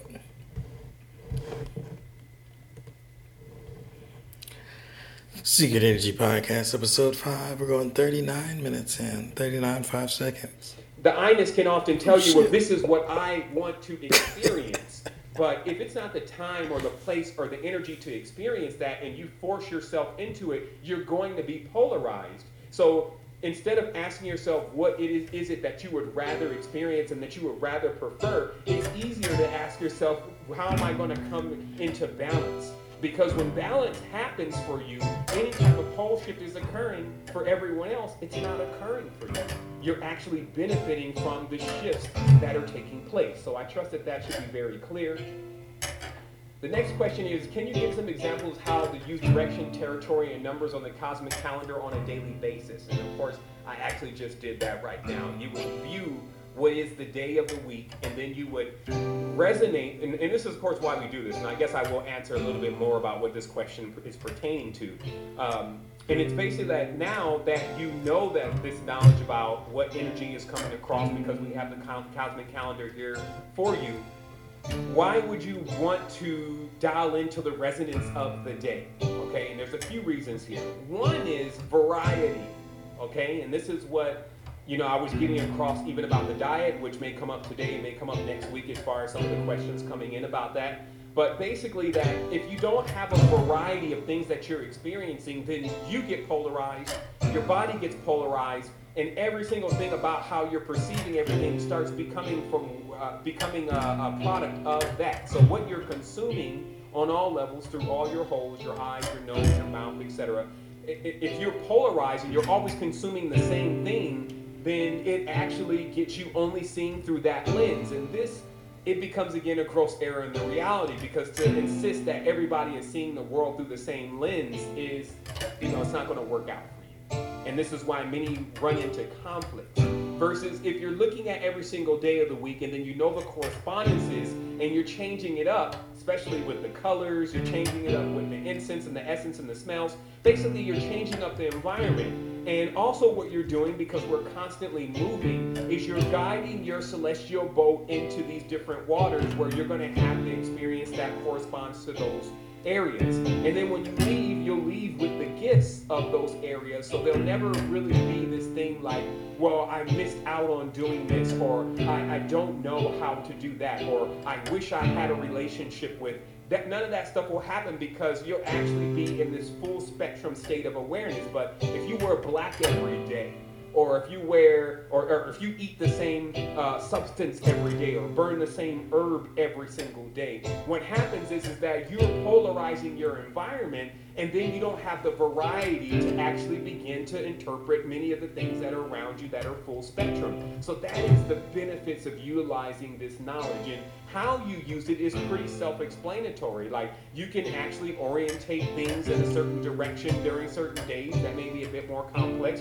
You obviously can choose to make it a bit more easier with getting dressed in the morning, because you just look at the colors of the day. You know, sometimes it's a real thing to try to get dressed in the morning and like, man, what should I wear? It's easy to go to the cosmic calendar and say, okay, I'm gonna ride with this energy. Why? Because then you'll be moving with the force of the energy that is coming across the cosmos. And when something tries to interrupt that, it gets power checked. Like, it's like, it doesn't allow, it's so powerful, it's like basically standing in the face, in this case of the sun, and trying to stop the sun from moving across the sky. It's not going to happen. And that's what it would be like for others to come against that energy. But also it allows you to have a reference, if you may, of what decisions you should even be making. In the day, you'll also get these clues. It'll be like, a long time ago, there was this video game that this light would appear, and you would have to have quick reflexes so that when the light appears, you go in that direction. And that was actually SpaceX, very old game. But the reality here is that if you are in tune with the reality or actuality, you'll see these different things that help you throughout the day in making decisions. So you could be in front of a decision and be like, just stuck, like, which one should I do? And then you'll notice that one of them is written in red ink. And let's say, for instance, it's Tuesday, which Tuesday's color is red and burgundy, etc. And so you would immediately think more that maybe this is the one that I should choose, because it actually is into the resonance of today. And that's how it really works, because the environment is constantly speaking to us and constantly resonates these vibrations. Now, this knowledge was also buried because there was an adamant action that continued to happen in the past with removing people off of the synchronicities of their life and how they really connect with the cosmos in order to get them out of balance.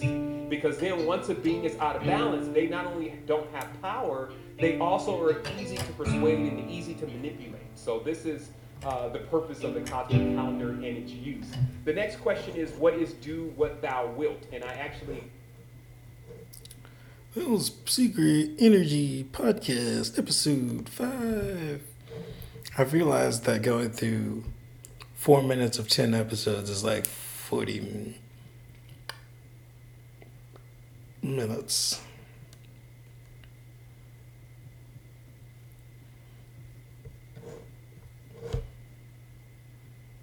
And then I had more.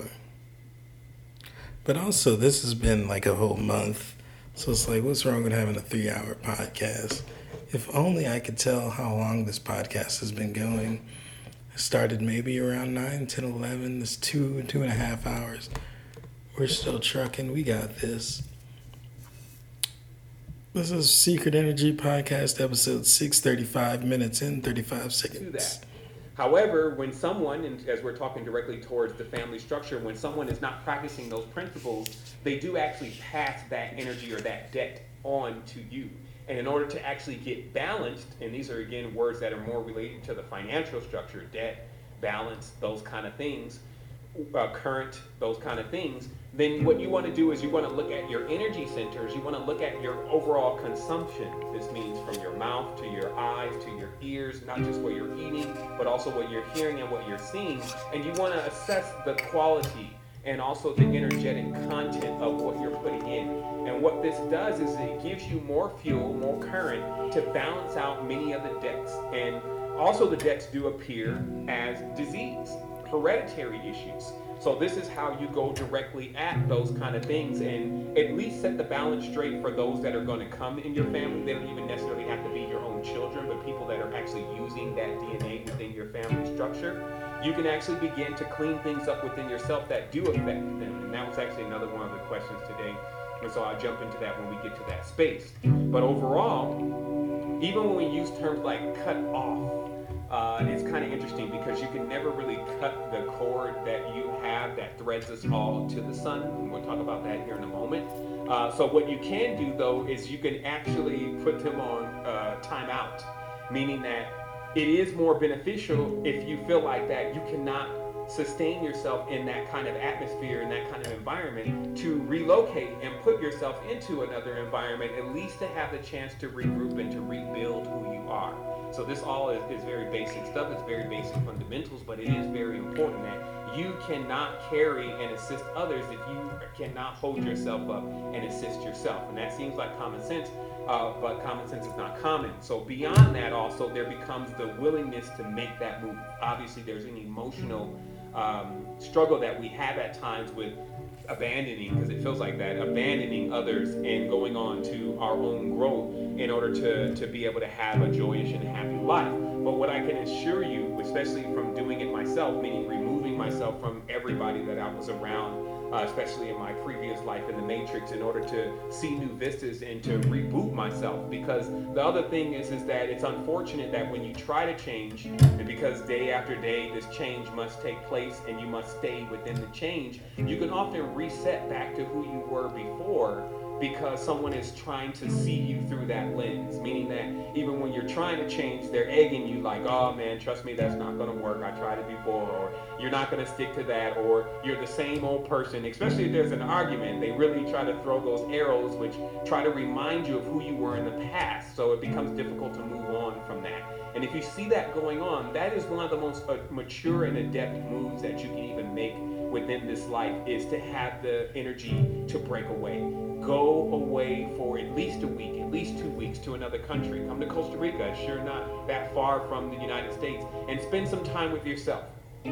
Sometimes we always look to keep overstimulating ourselves, or to keep finding something external to confirm our own existence. Let me go and find this person, or I'm going here to do that with these people, or I want to see what the clubs are like over there, or I'm trying to find me a wife, maybe I'll go there. And that's the same thing. You're actually not going to go anywhere and find something different with those kind of ideals. What you're really looking to do is to set yourself apart for a moment from all of the stimulus that you're receiving within your environment, and then start gaining bearing, start being able to listen to yourself, and then of course also be able to regenerate, because those periods that you have away from all of the chaos and the confusion that you can experience in your normal environment, when that's moved away, you get a chance to see deeply within yourself. And nature is a great tool for doing that, because it's a consistent reflection of who we truly are, and it actually shows us how things operate in balance. So it's great to go somewhere where there's lots of nature to start that healing process.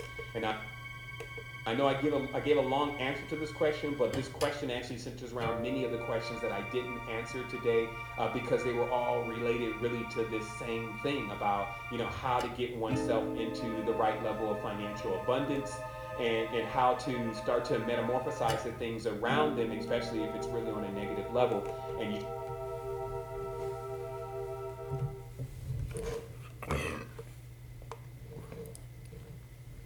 Episode 7.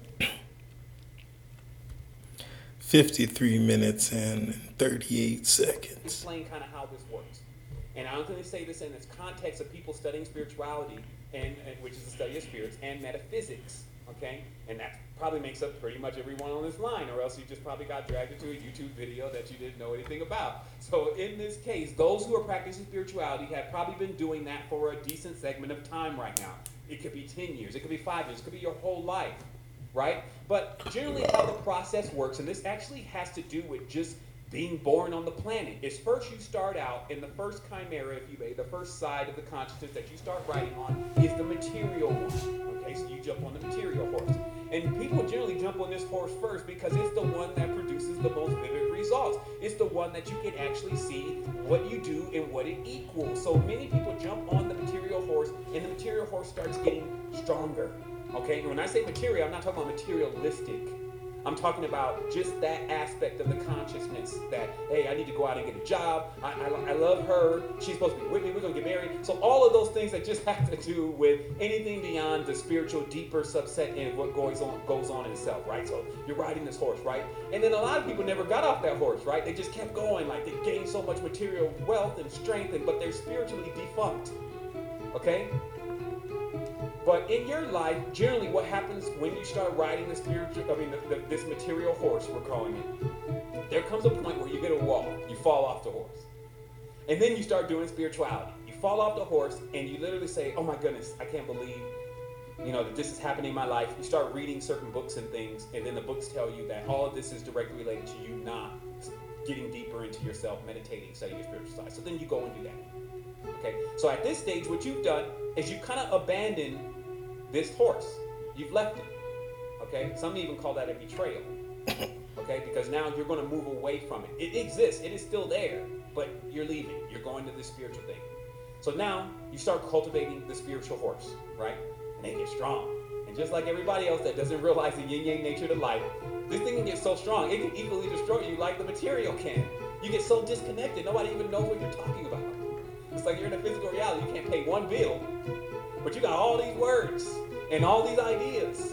It's because you left the horse that actually is responsible for manifesting all that stuff that the spiritual side is talking about and emitting and projecting. Okay? Now, all this is with just cause, because just like we said before, how are you going to learn two totally different things at the same time?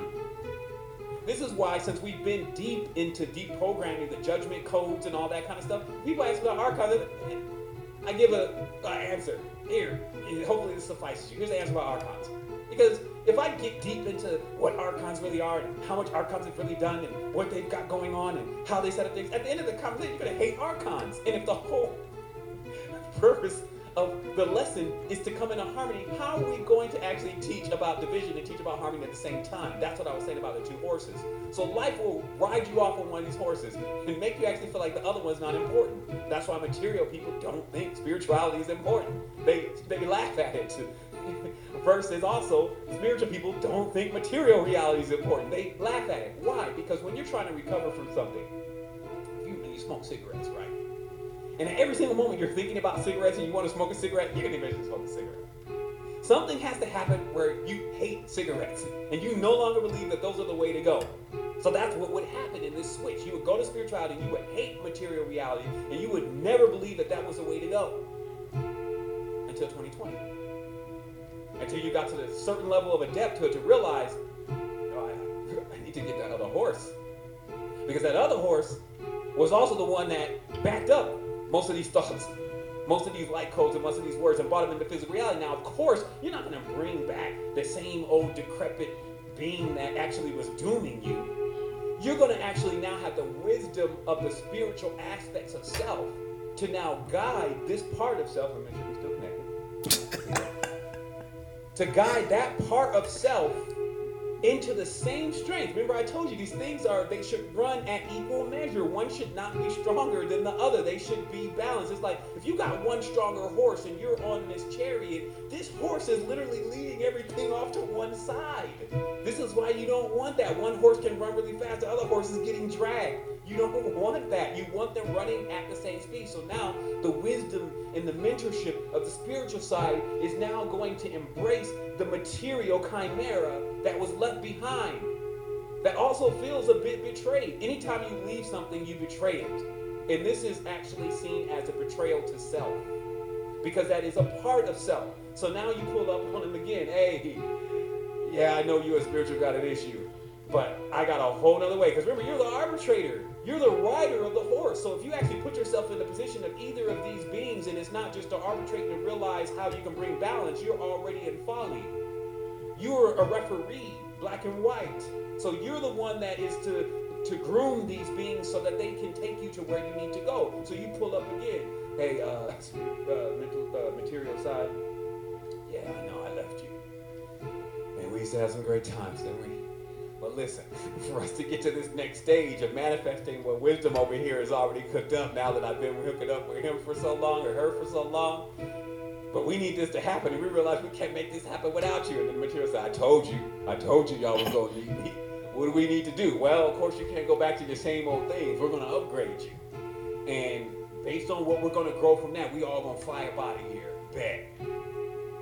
We're going to get to it all then. And that's how it happens. That's what 2020 is about. Now, of course, that's not going to happen for everyone because, just like I said, when you abandon one side of the consciousness and you only hang out in one pole, this other pole you've now demonized in many ways. You've distorted in many ways. That's what I'm saying. When people remark about material reality, even though they eat, they drink, they love, they walk on the sand, they do all that, but then they're always saying, oh, the material world, and it's nothing, and there's greater and higher things, but yet this is where they are, okay? So when you do that, what happens is that it basically says over and over to the subconscious mind, because the subconscious mind doesn't like to have all these different categories. It just says that one's wrong, that one's bad, that one's evil, because those start to become synonymous in a person's consciousness. And they start seeing these weird-ass dreams.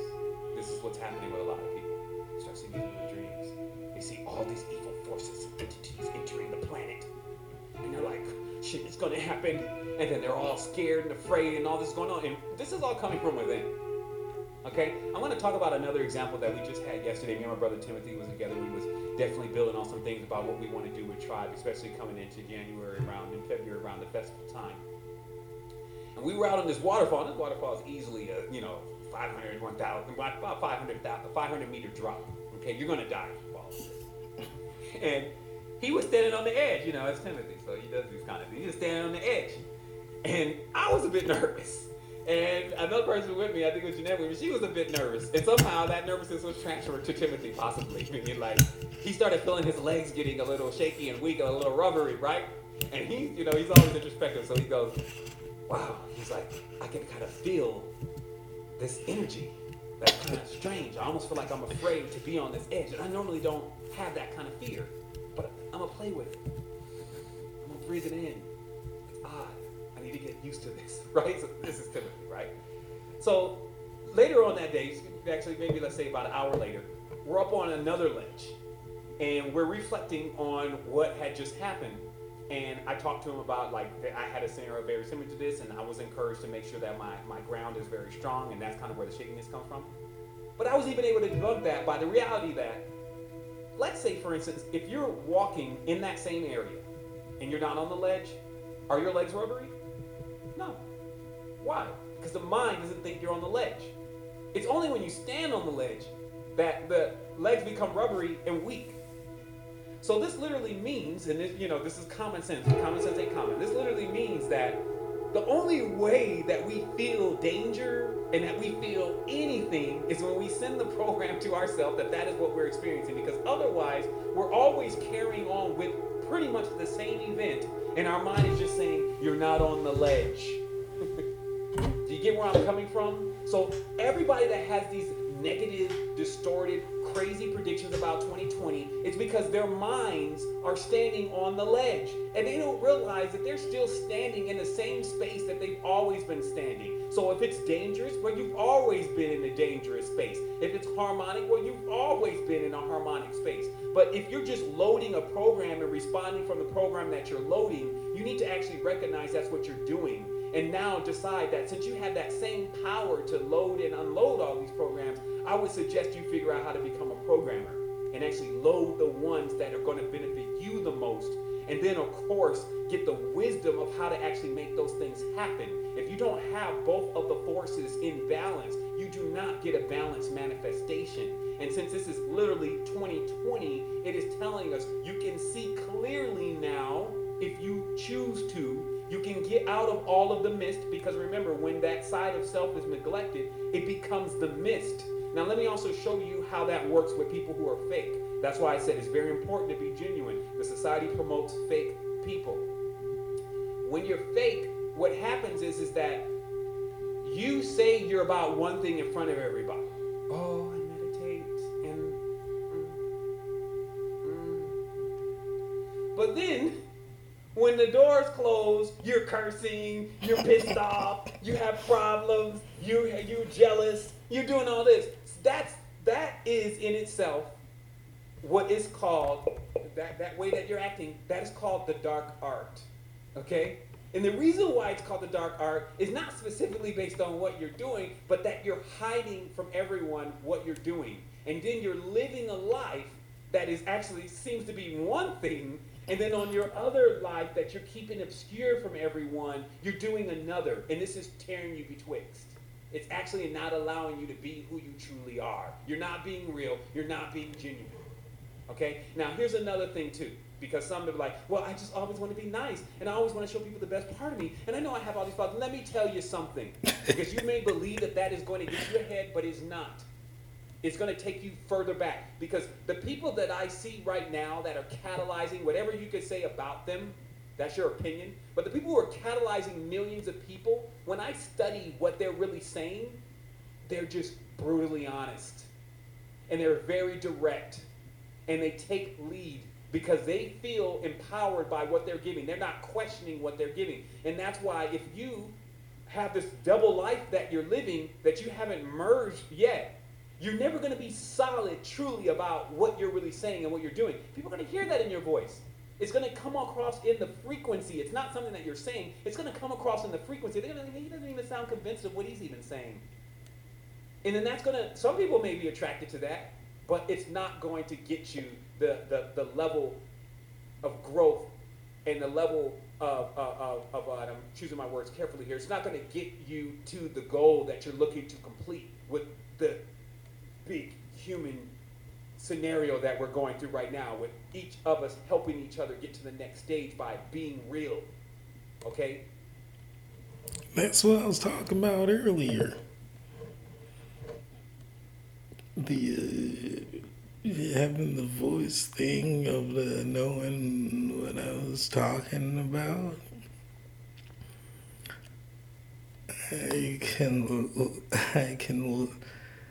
I can literally portray the idea that I have no idea what I'm talking about. Being hiding, doing the dark arts, but still not exactly. It's more of like a pole swing. I'm swinging pole between known and unknown, which is what I did in my comedy. Which, if you go back to further episodes, I've always explained this, going through the higher and the lower vibration. I'm an idiot. No, wait, I'm the smartest person in the room. Oh, wait, I'm just an idiot. Oh, wait, I'm the smartest. Oh, wait, I'm an idiot. That's what makes funny for me. We're going to go to the next one, episode 8. We played a lot of episode 7 because he was on a roll at that point. We're going an hour and 37 minutes into episode 8. Something, it's probably not going to be over there. But if it was your dog, your cat, your mom, your uncle, the life form of any kind, all life exists in one space and never perishes. That's the reward. Okay, so I just want to make that very clear. That's why many people gravitate towards higher levels of consciousness when they lose something that is close to them, because they want to know how to join that again. And unfortunately, there's so many religions, which is basically riggings on their fake Freemasonic ship. Religion means riggings on the ship. It's basically things that they use in order to get everybody on the slave ship. That's what religion is. So people get caught up in that, trying to figure out where their lost loved ones are, and they get lost in there. But truly, that being, who that being really is at their greatest essence, it's in that Sushumna. It's through that gate. And that's how you reach it. That's the reward. Also remember that these organs are vital. That's why they have a statement. It's an esoteric code. It says, I'm wandering through the desert and I'm just trying to tie my camel down. This is an esoteric code of entry. I'm wandering through the desert and I'm trying to tie my camel down. What that means is that if your camel runs off and you're in the desert, you're screwed. So some ask for help. into internal self. I'm in the desert and I need to tie my camel down. This means that I've lost control of my body and I need some assistance in getting this thing back under control. So you see all of these glands here. When you eat the wrong stuff, all the intakes, this is what we're talking about. Sight, hearing, taste, smell, touch. You reap what you sow. You're feeding these beasts, if you may. So either that you flip them over and ride them, or they ride you. Either you tell them what to do, or they tell you what to do. You are the Lord and the master of your own consciousness. You take the chief position. Okay? And what that means is that also with that responsibility, because some people want to be the Lord and the master. They can't even take care of kids. It's like to be the Lord and the master of self means you actually look at every single one of your organs and are like, how you doing today? Oh man, I guess that cheesecake didn't do you too well last night, did it?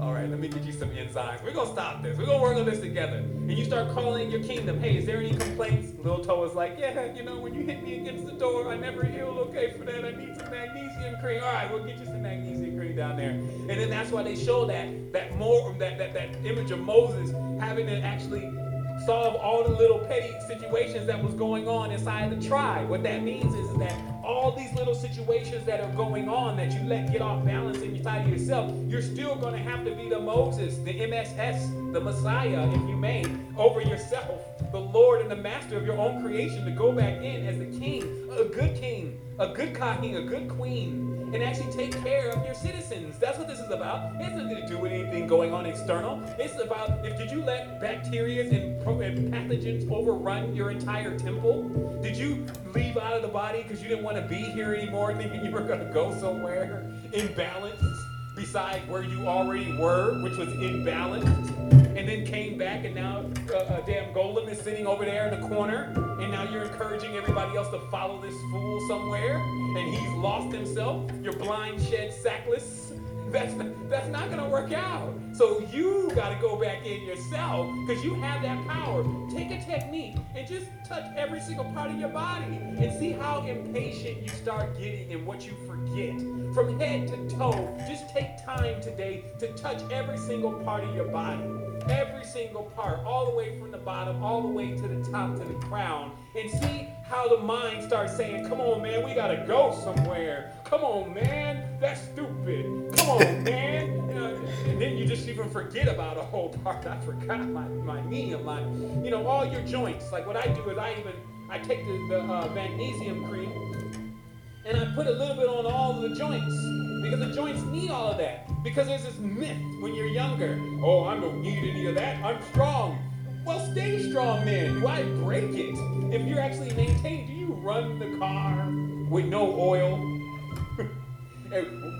Don't worry, it's a new car. Come on, man. Where's the logic in that? That's why I say we're being instructed by fools. Fools have said, oh, you're young, you don't need any of that, you're producing on your own. No, you maintain the machine. It's a yantra. It's a machine. And when it runs on autopilot, it makes it really easy for you to leave out of it. That's what many of those higher level of techniques are about, is how to put the body on autopilot. Like I was saying, you found that out in the book, the Bishop Kanko and the Devil, or whatever the book is called, but it explains very directly that many of the entities that are a bit more nefarious live in the ocean. And when you're going to visit them, they part the water for you. And one of their beings, which is predominantly ethereal, goes into your body, and you're snatched out of your body and taken down into the ocean in order to commune and talk and get the orders of what they want you and need you to do. Okay? Bishop Kanko and the witch doctor. Okay? Now, instead of harping on all of that, the details. That's what I'm here for. The details. Oh, okay. So the body can't really live without the spirit. No, it cannot. It goes cold. It is like the moon. It'll be cold. It cannot heat itself. Okay? So when this happens, the yantra, which is what meditation and what yoga is really about, when you perform the proper rites, it goes on autopilot. You may see this thing in there doing some namaskar.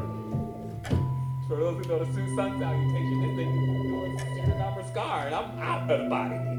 But it's keeping itself warm with the sun salutation, right? And it'll stay there on autopilot while I'm off somewhere else with my other body doing other things. And what could seem like 5 minutes over here is like 5 parsecs over there. Just like the dream world. The dream world is when both of those parts of your consciousness are actually trying to come into balance the most. The sun and the moon is trying to come into balance the most. But you see how chaotic it is.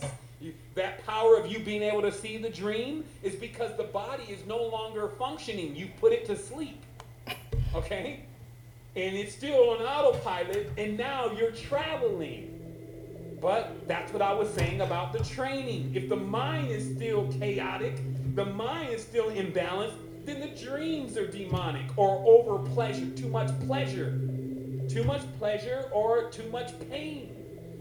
But the body is still on autopilot, so you're able to travel. So what this is really talking about, what these arts and teachings are really about, this sun and moon occultism, if you may, is it's about learning how to balance out the consciousness like you're lucid. Right now, the front door is what we call it. Then when you balance it out, you leave. And then the body sits there doing some rock hops or sun salutations or full lotus or whatever it wants to do. And then when you come back, you just right into it, and then you keep moving, and you can actually get back in it. Also, there is station around it because we have these different aspects of our organs. One of them is a cherub. I call it the brass ring.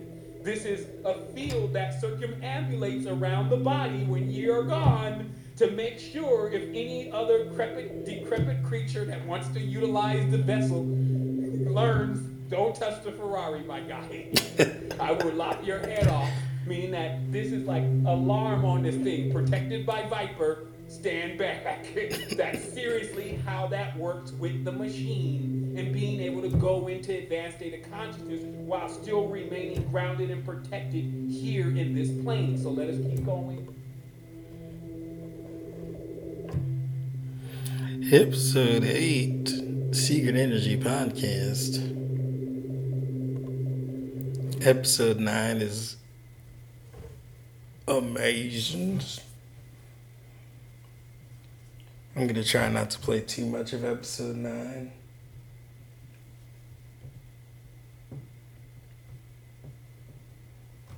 But it is one of the best, most impactful, thought-driven, defining episodes. That the people and the beings that are around. Oh, we're starting an hour 54 minutes in. That we've been together in some way, shape, or form before. Something was going on at another stage. And now, here we are, and all of these scenarios are presenting themselves. We don't know who we are, all this stuff going on, blah, blah, blah. So I collapse all of that into a synthesis, and then come into realizing that these cycles that we're going through, like even this one right now, everybody that was with me, everybody that heard and listened, etc., connected, all the people I connect to, people connect to me, etc., when this one closes, that will be a star. Okay? That will be a chakra. Okay? Because everybody's memories and everything that we did and everything that we experienced, even stuff that we didn't even see from the other angles and the other ways of perception, is all going somewhere. This is what I keep trying to get everybody to realize, because if you don't realize this, then what I'm going to say next to you won't make any sense. But when you do realize this, you realize, okay, so everything's coalesced together. And then when it wraps, because it's important that you understand the end and the beginning of anything finite has an end and a beginning. So no matter how long you may think it's been here, there was a beginning and an end. Versus the all, there is no, it's unmovable. So there's no ends and beginnings and all that kind of stuff. So you can start asking the big, real questions to your consciousness, and then it'll spit out the answer. So one of the answers is very directly that when we close this session, this level of brightness in which we achieve, we will be known for. And I'm not going to be known throughout the cosmos as a being that did not take the lessons that I was given.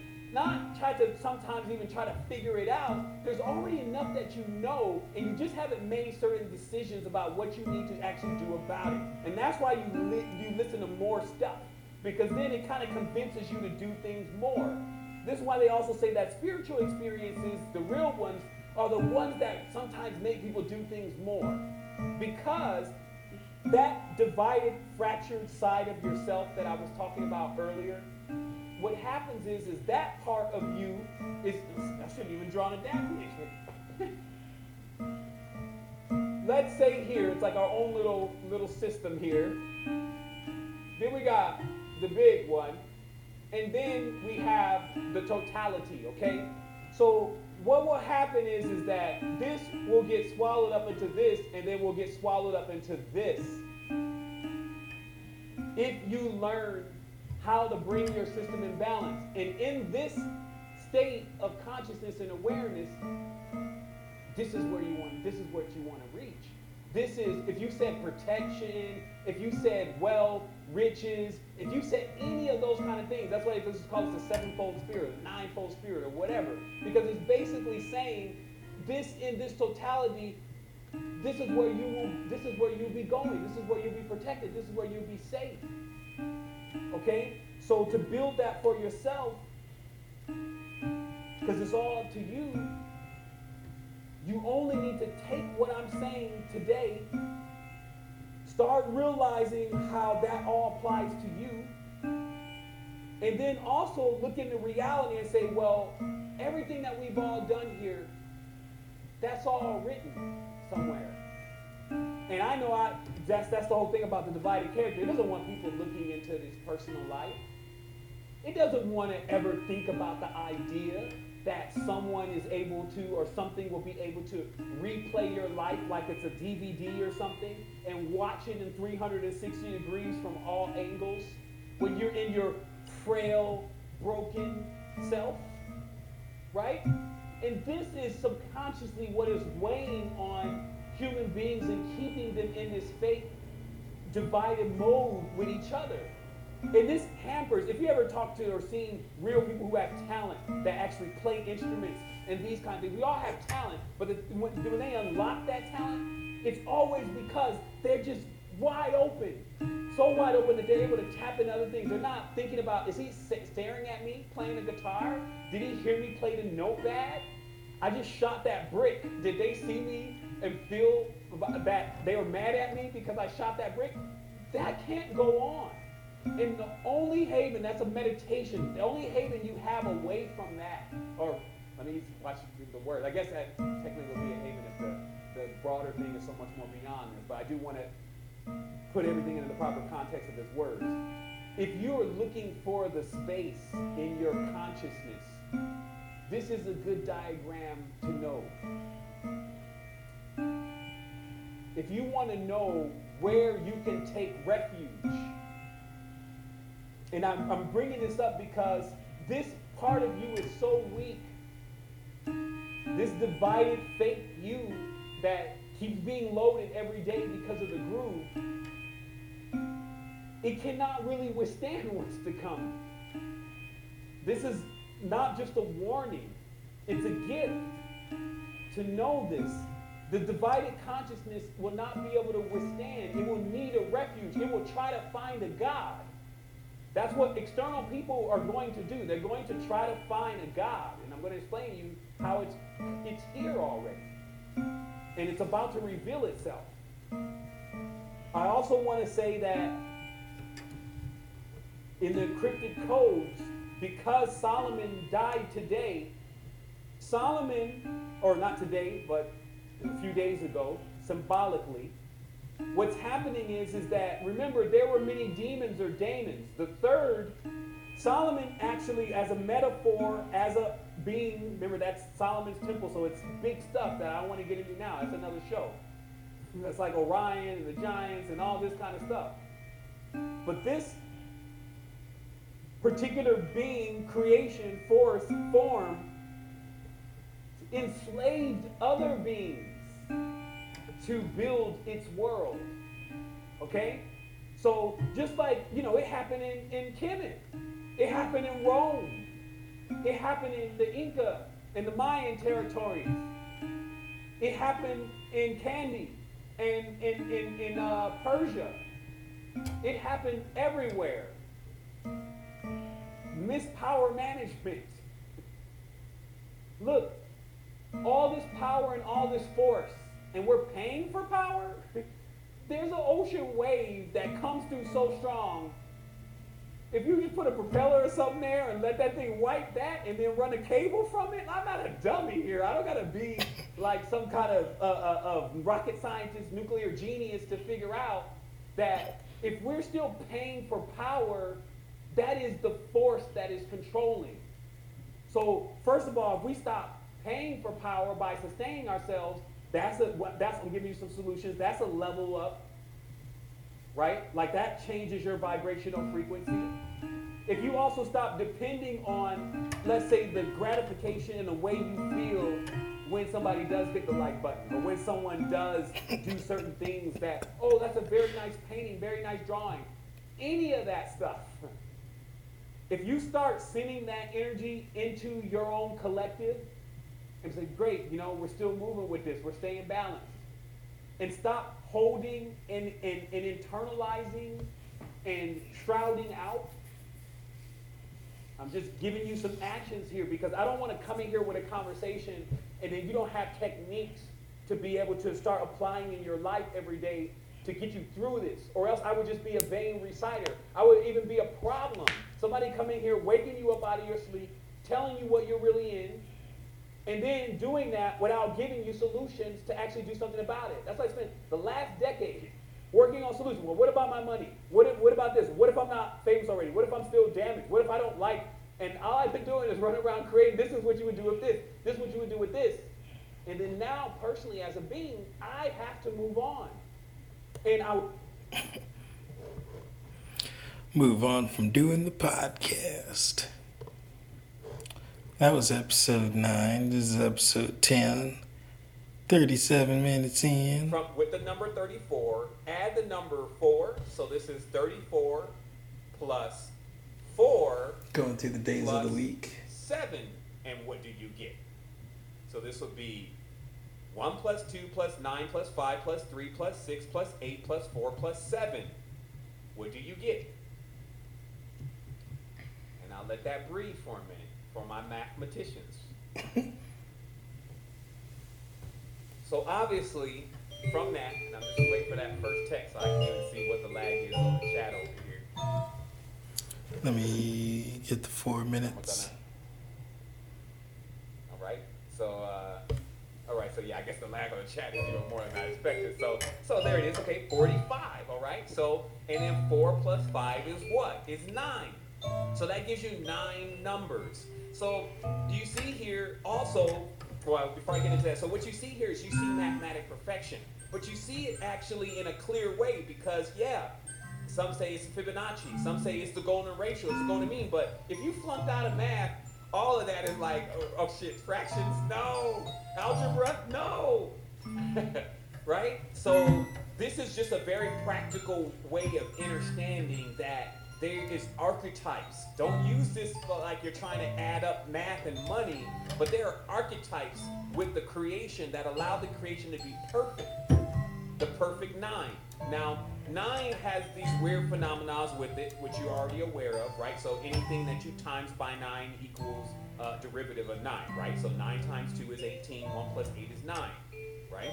9 times 3 is 27, 2 plus 7 is 9, right? So you've seen that phenomenon. 9 times 9 is 81, 8 plus 1 is 9. But another phenomenon that's actually missed is actually what happens to numbers when you add any number from 1 to 9. When you add 9 to it, it reflects itself.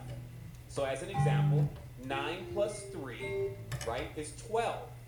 1 plus 2 is 3. 9 plus 4 is what? 13. 1 plus 3 is 4. Okay? So energetically, this is what ancient knowledge is really about. Is that you feel this, you get this essence like, okay, well, you're saying that this power mirrors back anything that comes to it. So it's almost like it can turn you back anyway, in addition, that it can make you only see yourself when you're working with the addition side of it. So this is when you go into, I'll call this the guided meditation with yourself. This means that you're literally just, you're there and you're thinking about some stuff, and this stuff is taking you in deeper. This is the kind that's a guided meditation. It's not meditation, like it's the guided meditation.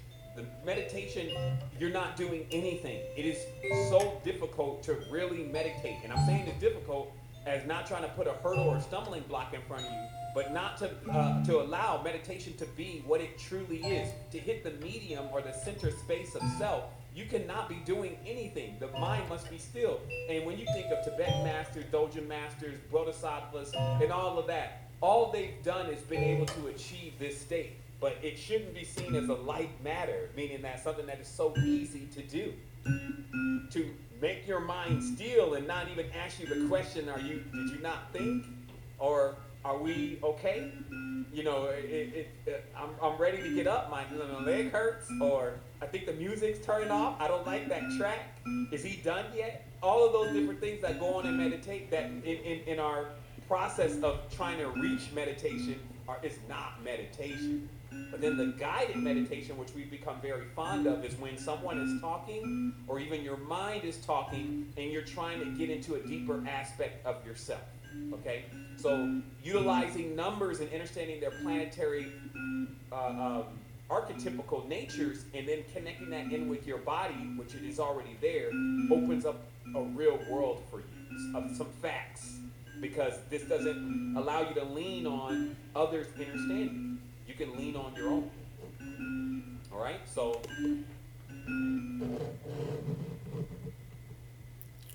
that was episode 10. all right. So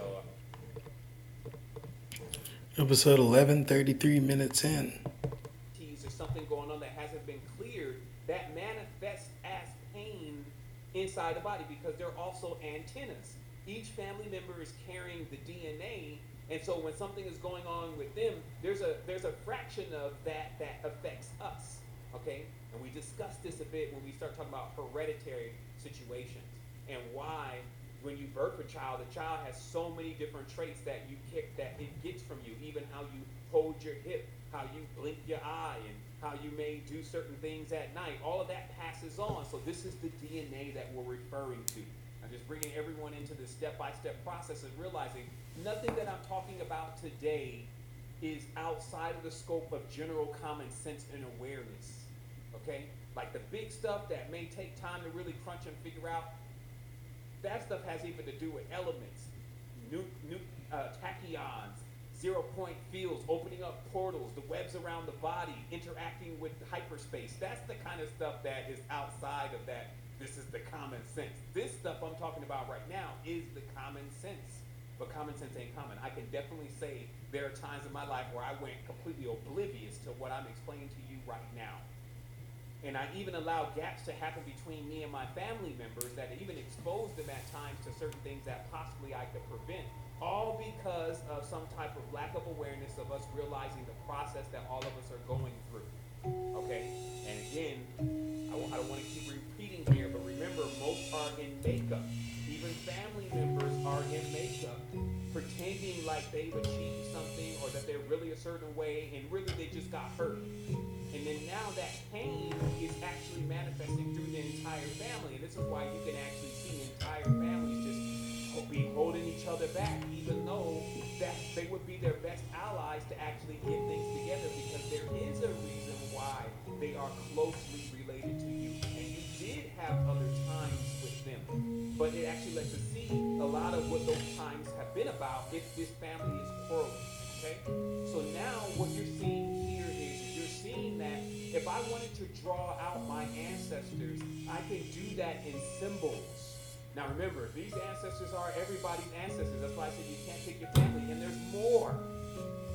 why every single family, especially this is the structure of division, by the way. So when every family member insists that they are the only family member or the one that should be counted and the chosen family members and all of that, then somebody else's history or herstory gets etched out.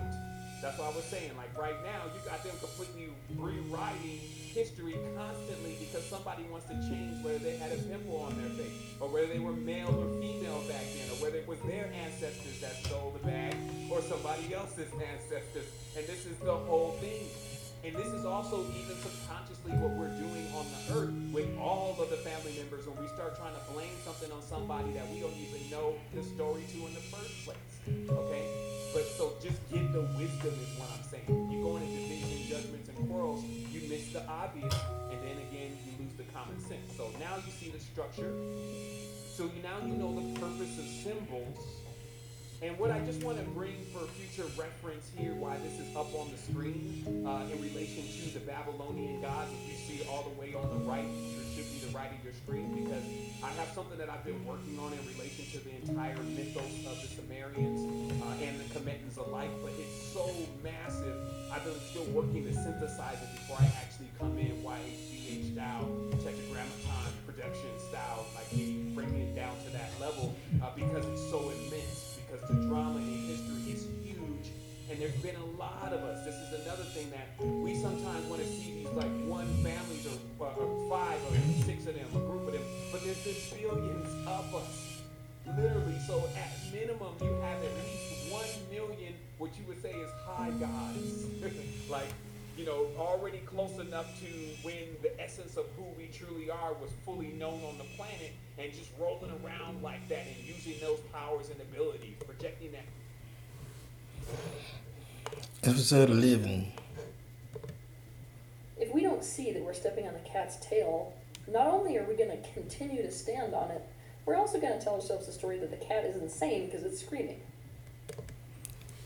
Well, Teal Swan, I want to get someone to see the truth. First, dissolve their resistance to seeing What the people truth. don't see is that they are fighting against resistance.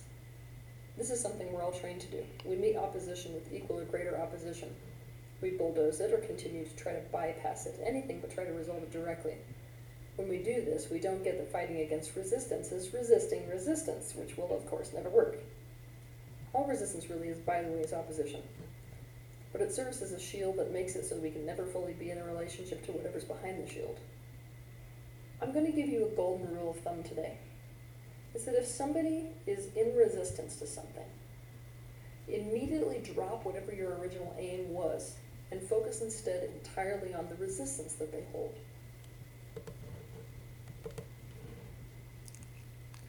This is how to be productive. As it's Teal able to do, takes Swan. no forced effort to do, and it takes much less time to do it as well.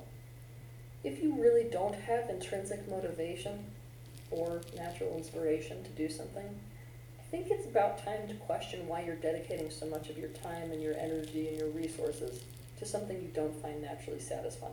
In other words, it's time to reevaluate your life. 2, if you aren't automatically intrinsically motivated towards something, but you're still completely committed to dedicating your time and energy and resources to it, I'm going to give you a tiny bit of a hack. Yes. What you're going to do is you're going to find something that does intrinsically motivate you within the thing that doesn't motivate you at all. I can't see. For example, It's imagine that someone's 261. totally unmotivated to help 8. others, but this person loves problem solving. If someone in their life has a problem, they can set the intention of honing their skill of problem solving in general, and suddenly they will feel motivated to do it. To understand more about this, watch my video titled Priceless Motivation Tip. Find the self-serving motive. 3, act on inspiration immediately. This is one of the biggest mistakes that people make. They think that when they come up with something that inspires them, they have time to act on it. You actually don't. When it comes to this inspiration that rises within you that we could consider the forerunner for intrinsic motivation, it functions a lot like surfing.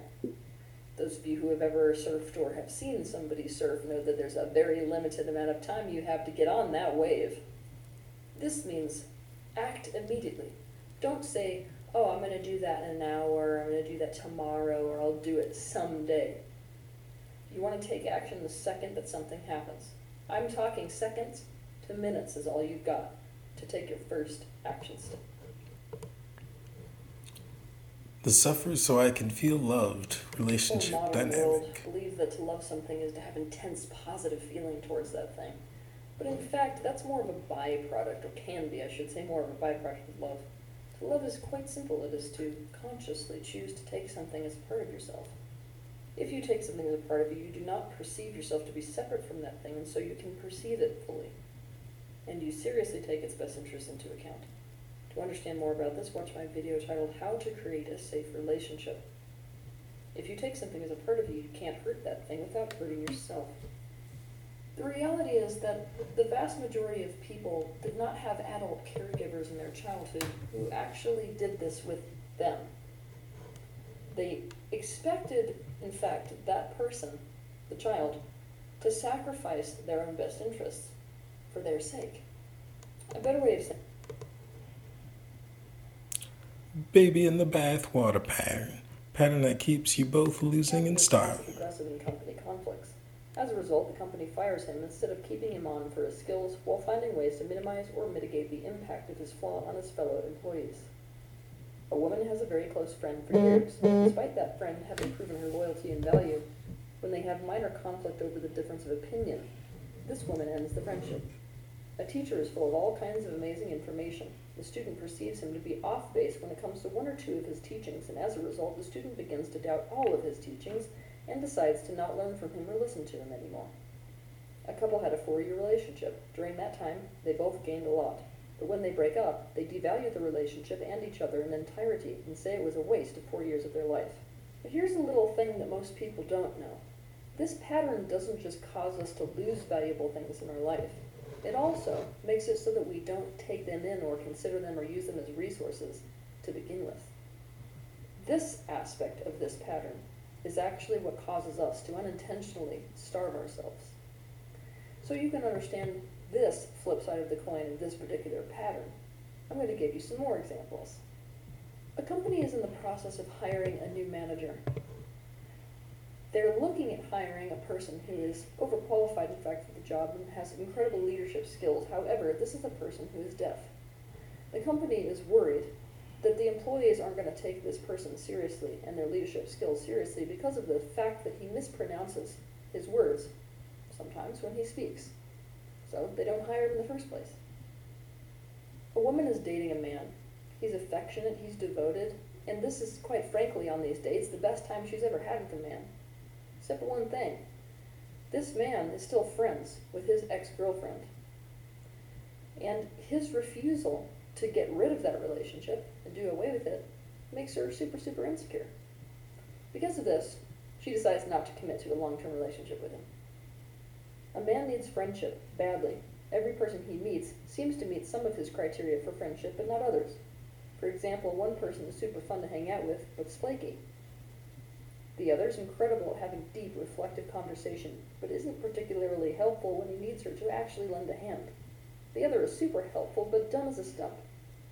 Instead of simply valuing them for what each is good at, and going to one versus another when he has a specific need, he rates them all off and says he has no friends. I'm going to give you one more example. It's an example of another way that we starve ourselves, or play out this pattern, but that most people wouldn't catch. I want you to imagine that a woman has a friend, and that friend is complimenting her, a lot, in fact.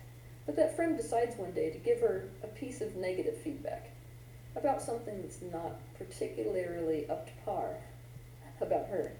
Based off of that one comment, she decides that every positive thing that friend has ever said to her is a lie. It's almost like she's vomiting up all of the good stuff that she has been given and throwing it out.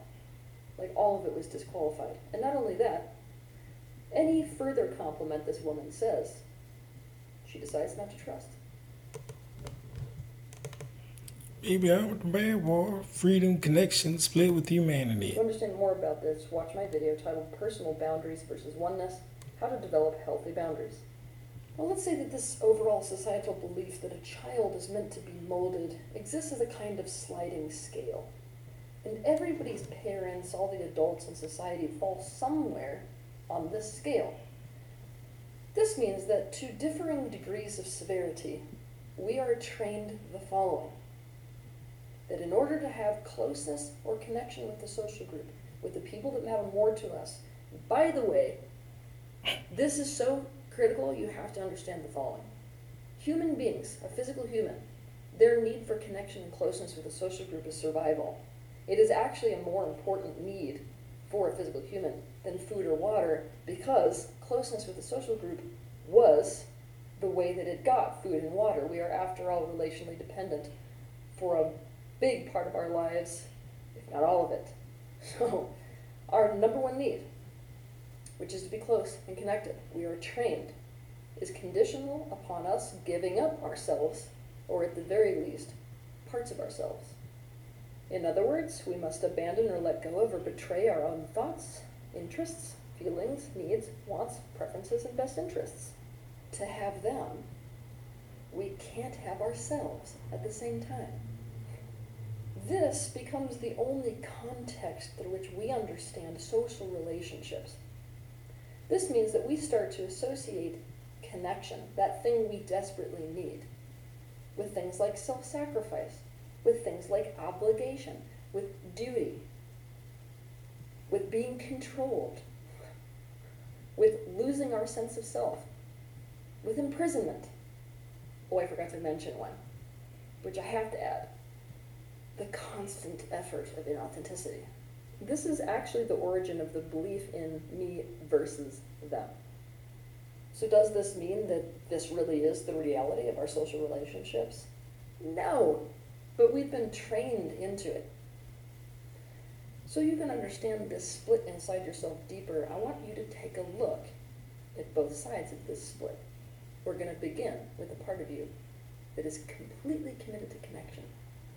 The part of you that is completely committed to connection understands intimately that so many of your needs, physical, mental, and emotional, are in fact dependent upon connection with other people, connection with other things. It's not the one that carries the pain inherent in connection. The other one does. It's the one that carries the pain of the lack of it, which is that absolute starvation of isolation and loneliness. If this part of self, the one that is committed to connection, can't get enough connection through people, it's going to orient itself towards other things, things like animals, food, objects, literally anything it can find connection with. This is not an aspect of self that is guarded. It's an aspect of self that is open and constantly bidding for connection. This part holds the universal truth of interdependence, that it is connected to everything. It understands that it has to be attuned to other people and beings, and that aloneness is the result of not considering others. It's at this point we have to look at the downside of this part. The downside of this part is a complete codependent. I mean, complete codependent. This part will resort to all kinds of coping mechanisms if the threat of loss of connection is ever on the table. And these coping mechanisms are pretty freaking extreme. It will not acknowledge anything that threatens its sense of closeness. This includes incompatibility. For this reason, it often suffers from denial and enables dysfunctional behavior and gaslights itself and others. This is the part that's always going to tell the story in favor of the positive. For example, let's say that Dad came home and is blackout drunk. This is the part that's going to say, well, you know, he's had a really stressful month at work. This is the part of us that will abandon self immediately if it ever risks loss of connection. It's going to self-sacrifice instantaneously and not even register it as a self-sacrifice, because to this part it really isn't. This part's number one personal self-centered motive is connection. It's willing to sacrifice anything. Really interested in any type of methodology which will lead it into more and more and more independence from anything and anyone. On the flip side, this part, because of all of this pain that it has so obviously suffered for myself and them, but it hates this, so it says no to being responsible for other people. When you have an early childhood experience that bringing parts of your truth into the table get you rejected, it can kind of feel like relationships are fragile. Another feeling that I think is normal for this part of self is to feel like in relationships you're surrounded by like an electric fence. You go left, you get shocked. You go front, you get shocked. You go back, you get shocked. And so this creates this feeling like relationships are like a Fabergé egg. Not only are they so fragile that absolutely anything could crush them, but once they get crushed, there's no such thing as repair because there's no possible way you can reconstruct all of the pieces. This part holds the pain of constantly being suppressed. It's conscious that if you have to change yourself to gain love and closeness, you're not actually close and you're not actually loved. This part is also conscious of the extreme pressure of everyone's needs of it. It sees its existence as a never-ending toil of being used by people. It doesn't feel like a person, it feels like a tool to be used. And it hates this. Responsibility is a huge pressure belonging to this part. This part of you believes, I have to be responsible for myself and them. But it hates this, so it says no to being responsible for other people. The way it says yes to being responsible for itself is because it actually wants to find a way to meet all of its needs itself and not have to depend on anyone at all. This desire of this part, because of being so hurt by people, to not depend on anyone for anything, to be completely independent, responsible for only itself, is actually the real reason, the shadow reason, why it's interested in self-development and spirituality. Oh, that's so sad. Yeah, it's really interested in any type of methodology which will lead it into more and more and more independence from anything and anyone. On the flip side, this part, because of all of this pain that it has so obviously suffered at the hands of connection, it's not in denial. It already sees itself as incredibly alone and also in pain. So because of this, it doesn't really risk what the other one risks by becoming aware of reality. Therefore, this is the one that's going to be the most on board with shadow work. This is also the part looking for answers, because it's incredibly powerless to knowing the answer to remedy the painful way it is in relationships. Another thing that's interesting about this part of you is that it doesn't bid. What I mean by bid is there's ways to kind of pull for connection or to do things so that you get connection. It doesn't do this. It tends to be pretty aloof and avoidant. Because if it bids, all of a sudden the power is in the other person's hands to respond or not respond to that bid. And the one thing that this part wants to do is avoid anyone else being in control, like literally ever. Having complete control over everything is the only way that it sees that it's going to live a life without pain. The only way that it can achieve feel-good anything. Because of this, there is one way that this part stays safe in relationship, and that's transaction. When a relationship is clear and transactional, all of a sudden that's safe. This part, red car, and that's what they were looking for, and 10 seconds later it starts chipping and it's a blue car. Do you think they're going to have the same attitude towards that car? No, this is the same way that your partners feel with you. That's not what they got into the relationship for. So expecting them to unconditionally love you when you do that little shifteroo on them is not particularly fair. Obviously at this point, this relationship starts to become one of conflict. It starts to become one where all that is obvious is all the incompatibilities that were never seen in the first place because they were never presented in the first place. This is where ruptures start to happen on the daily in a relationship. And both partners are going, what the hell happened to my perfect relationship? You can see this split that we've been talking about very clearly in yourself anytime you feel like you have to choose connection, closeness, or social harmony versus your own best interests. Okay. Boom, the connection versus the split. The last video, The Key to Ancient and Modern Occultism. This is from 2012. Like 26 minutes once in. people realize what's happening, and then their minds start to reason because they're reasoning beings, then everything starts to free up here. You'll see it. So what happens is that Mr. IHS is actually Bacchus. So all the orgiastic rites and the serpent rites and all that stuff were rolled underneath the church. Now let's start over really quick here because I got to get a clear board to be able to explain to you guys how all this starts to play out, because now there's this one side who thinks that they're good. And they've been given some of the mysteries and things like that, and they keep their star like this, of course. And then there's this other side who's the secret one, right? And this other secret side is like a shadow. It never allows the other ones to even know that it exists, except for the ones that go completely all the way. This is like a fanatic. Now, here we get the cult of the entity known as Baphomet.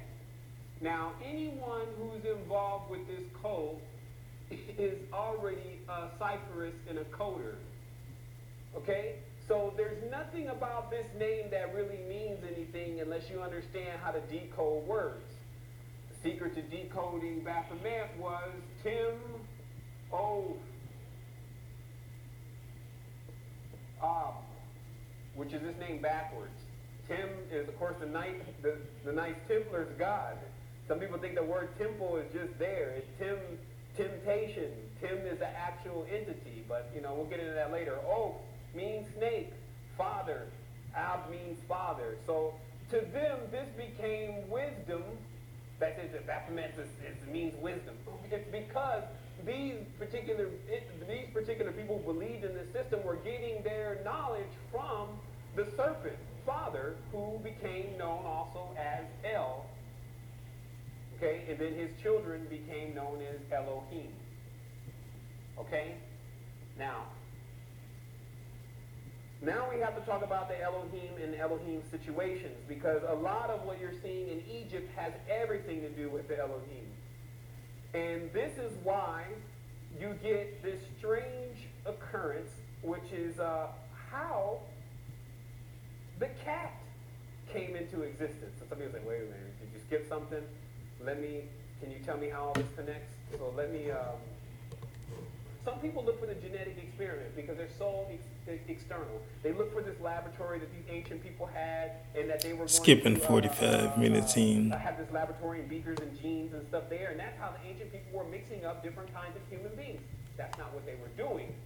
What they were doing is hidden within the word tan. Tan, which is also the root of the word tantric, is the word that is used to mean absorbing the energy of another being. This is why when people go out to tan now in the sun, they absorb the energy of the sun, and then they become darker in skin tones. So you can understand the color of the sun. So what happens is that tan, in its real sense, was something that became known as tantrics. Because remember, grab my pen here.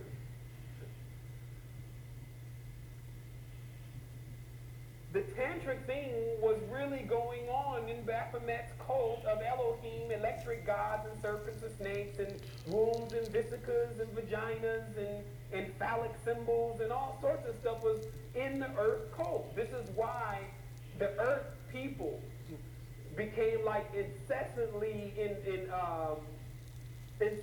immoral at a certain point. They say it got to a certain degree that all were enveloped by this energy. Even walking into areas such as churches where this energy was going, you would immediately go into this trance, or what they call bath. Okay? And this is the root to this word. Let me go ahead and erase the board. Everyone's seen that. The root to the word bath, or is what would occur if you walked into one of these buildings and they were throwing Shekinah around and you happen to be in there, because these are real energies. They've been bringing them up for a long time. Many of our loved ones are still in it. The bath. Bath means to die, but not to die like death, or does it really mean that? Because die. Let me just give you all the variations of this really quick.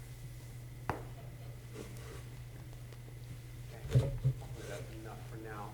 So that meant to die, and what that means is it's a bath. Because people who went through this process of what they call baptism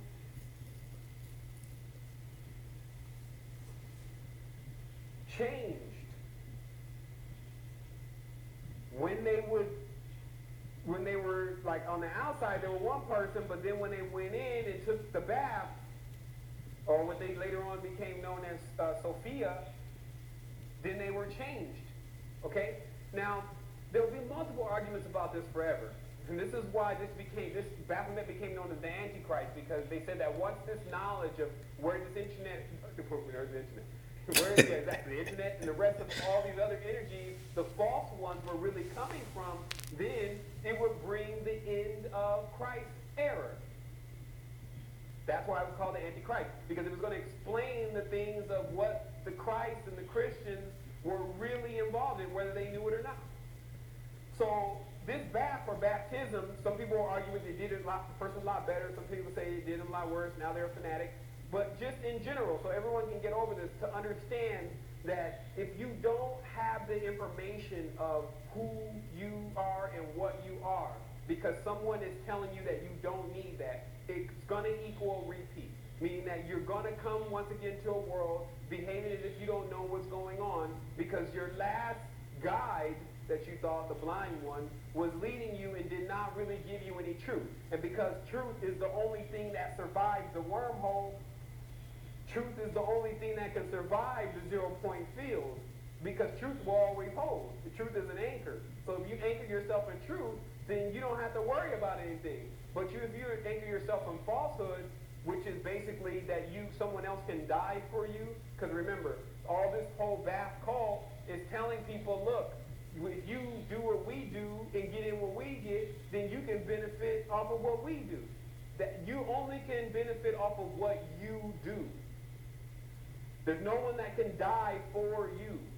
So you wouldn't even want them to. You need those life and death procedures to grow more advanced. And also, look, it's almost a play in words at times when someone says, well, I'll die for you. Well, you can die really for yourself if you understand what type of energy is associated with when you are able to split off the negative parts of yourself and basically trim and shape your own self. So in effect, you want to do all of this yourself. So when you have someone else doing it for you, this became known as taking the bath.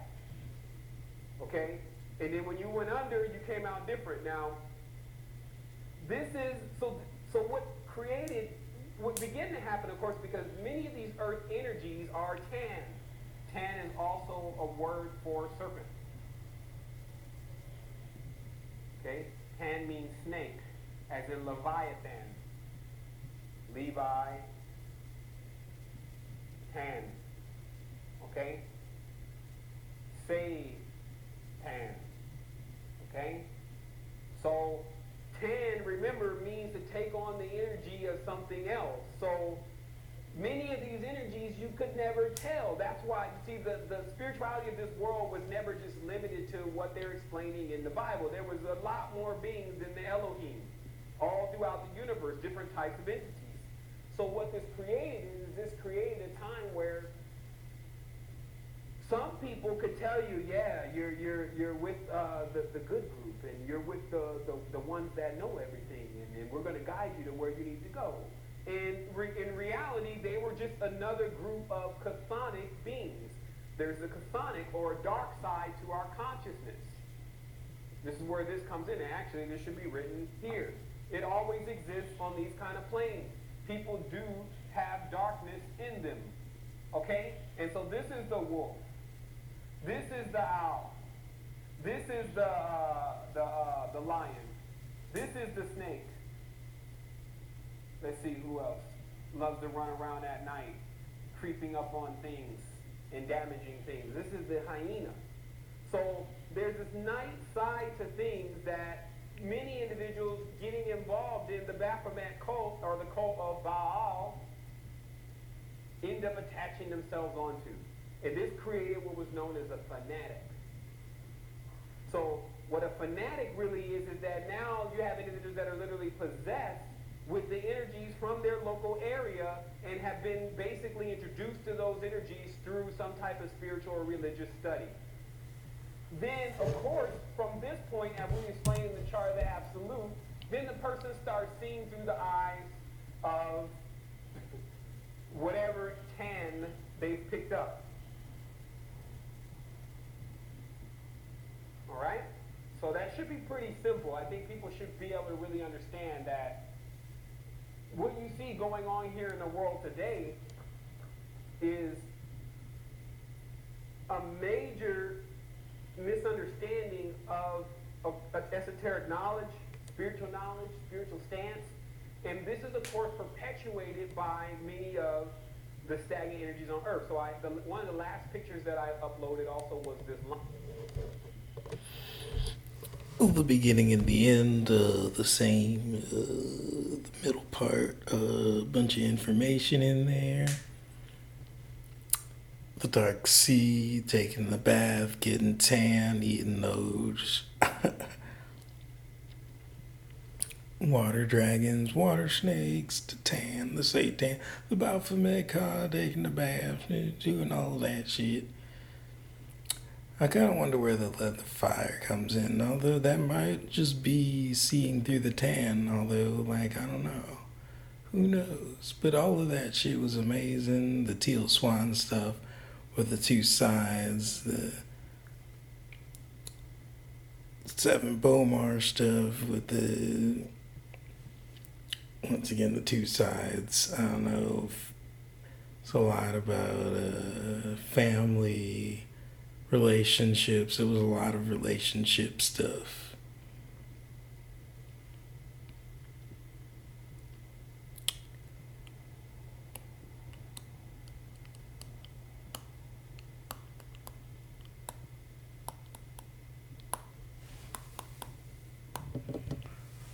We're gonna end with a few flips.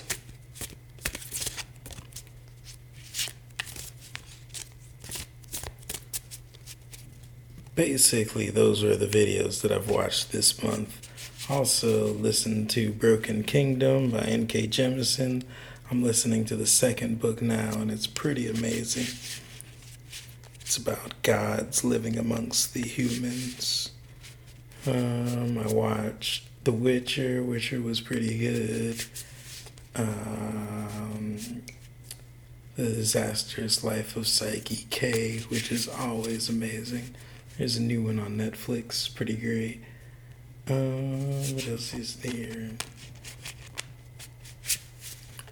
Recently watched a movie on Netflix.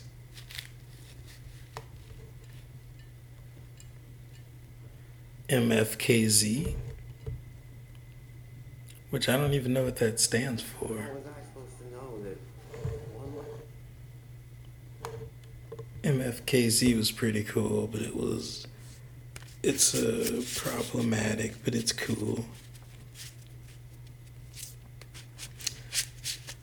It's a bit of a program. I finished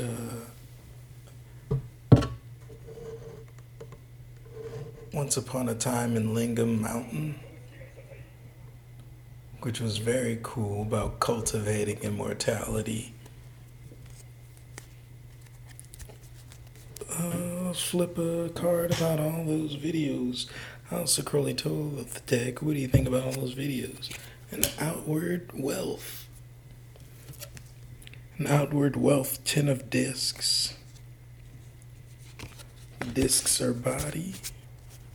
Material wealth. It's pretty cool.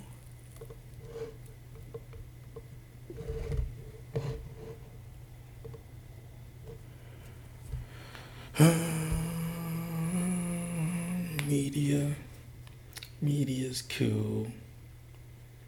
Relationships are cool.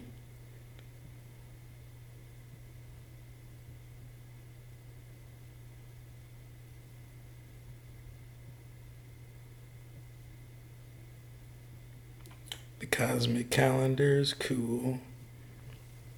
That was another point made.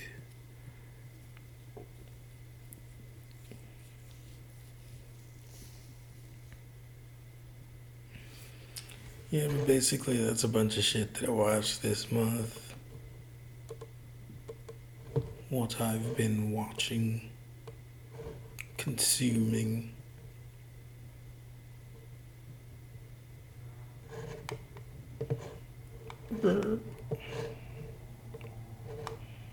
And I guess that's about it. Hopefully this isn't 5 hours. Hopefully it's just 4.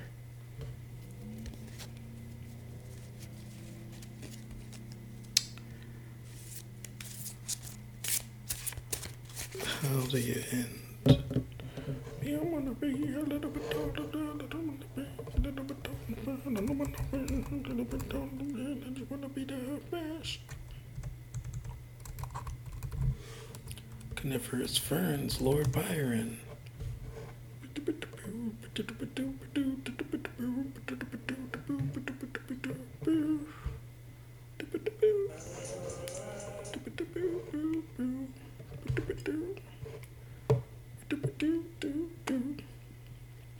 We're going to end with Coniferous Ferns, the last track called Never Trust Me.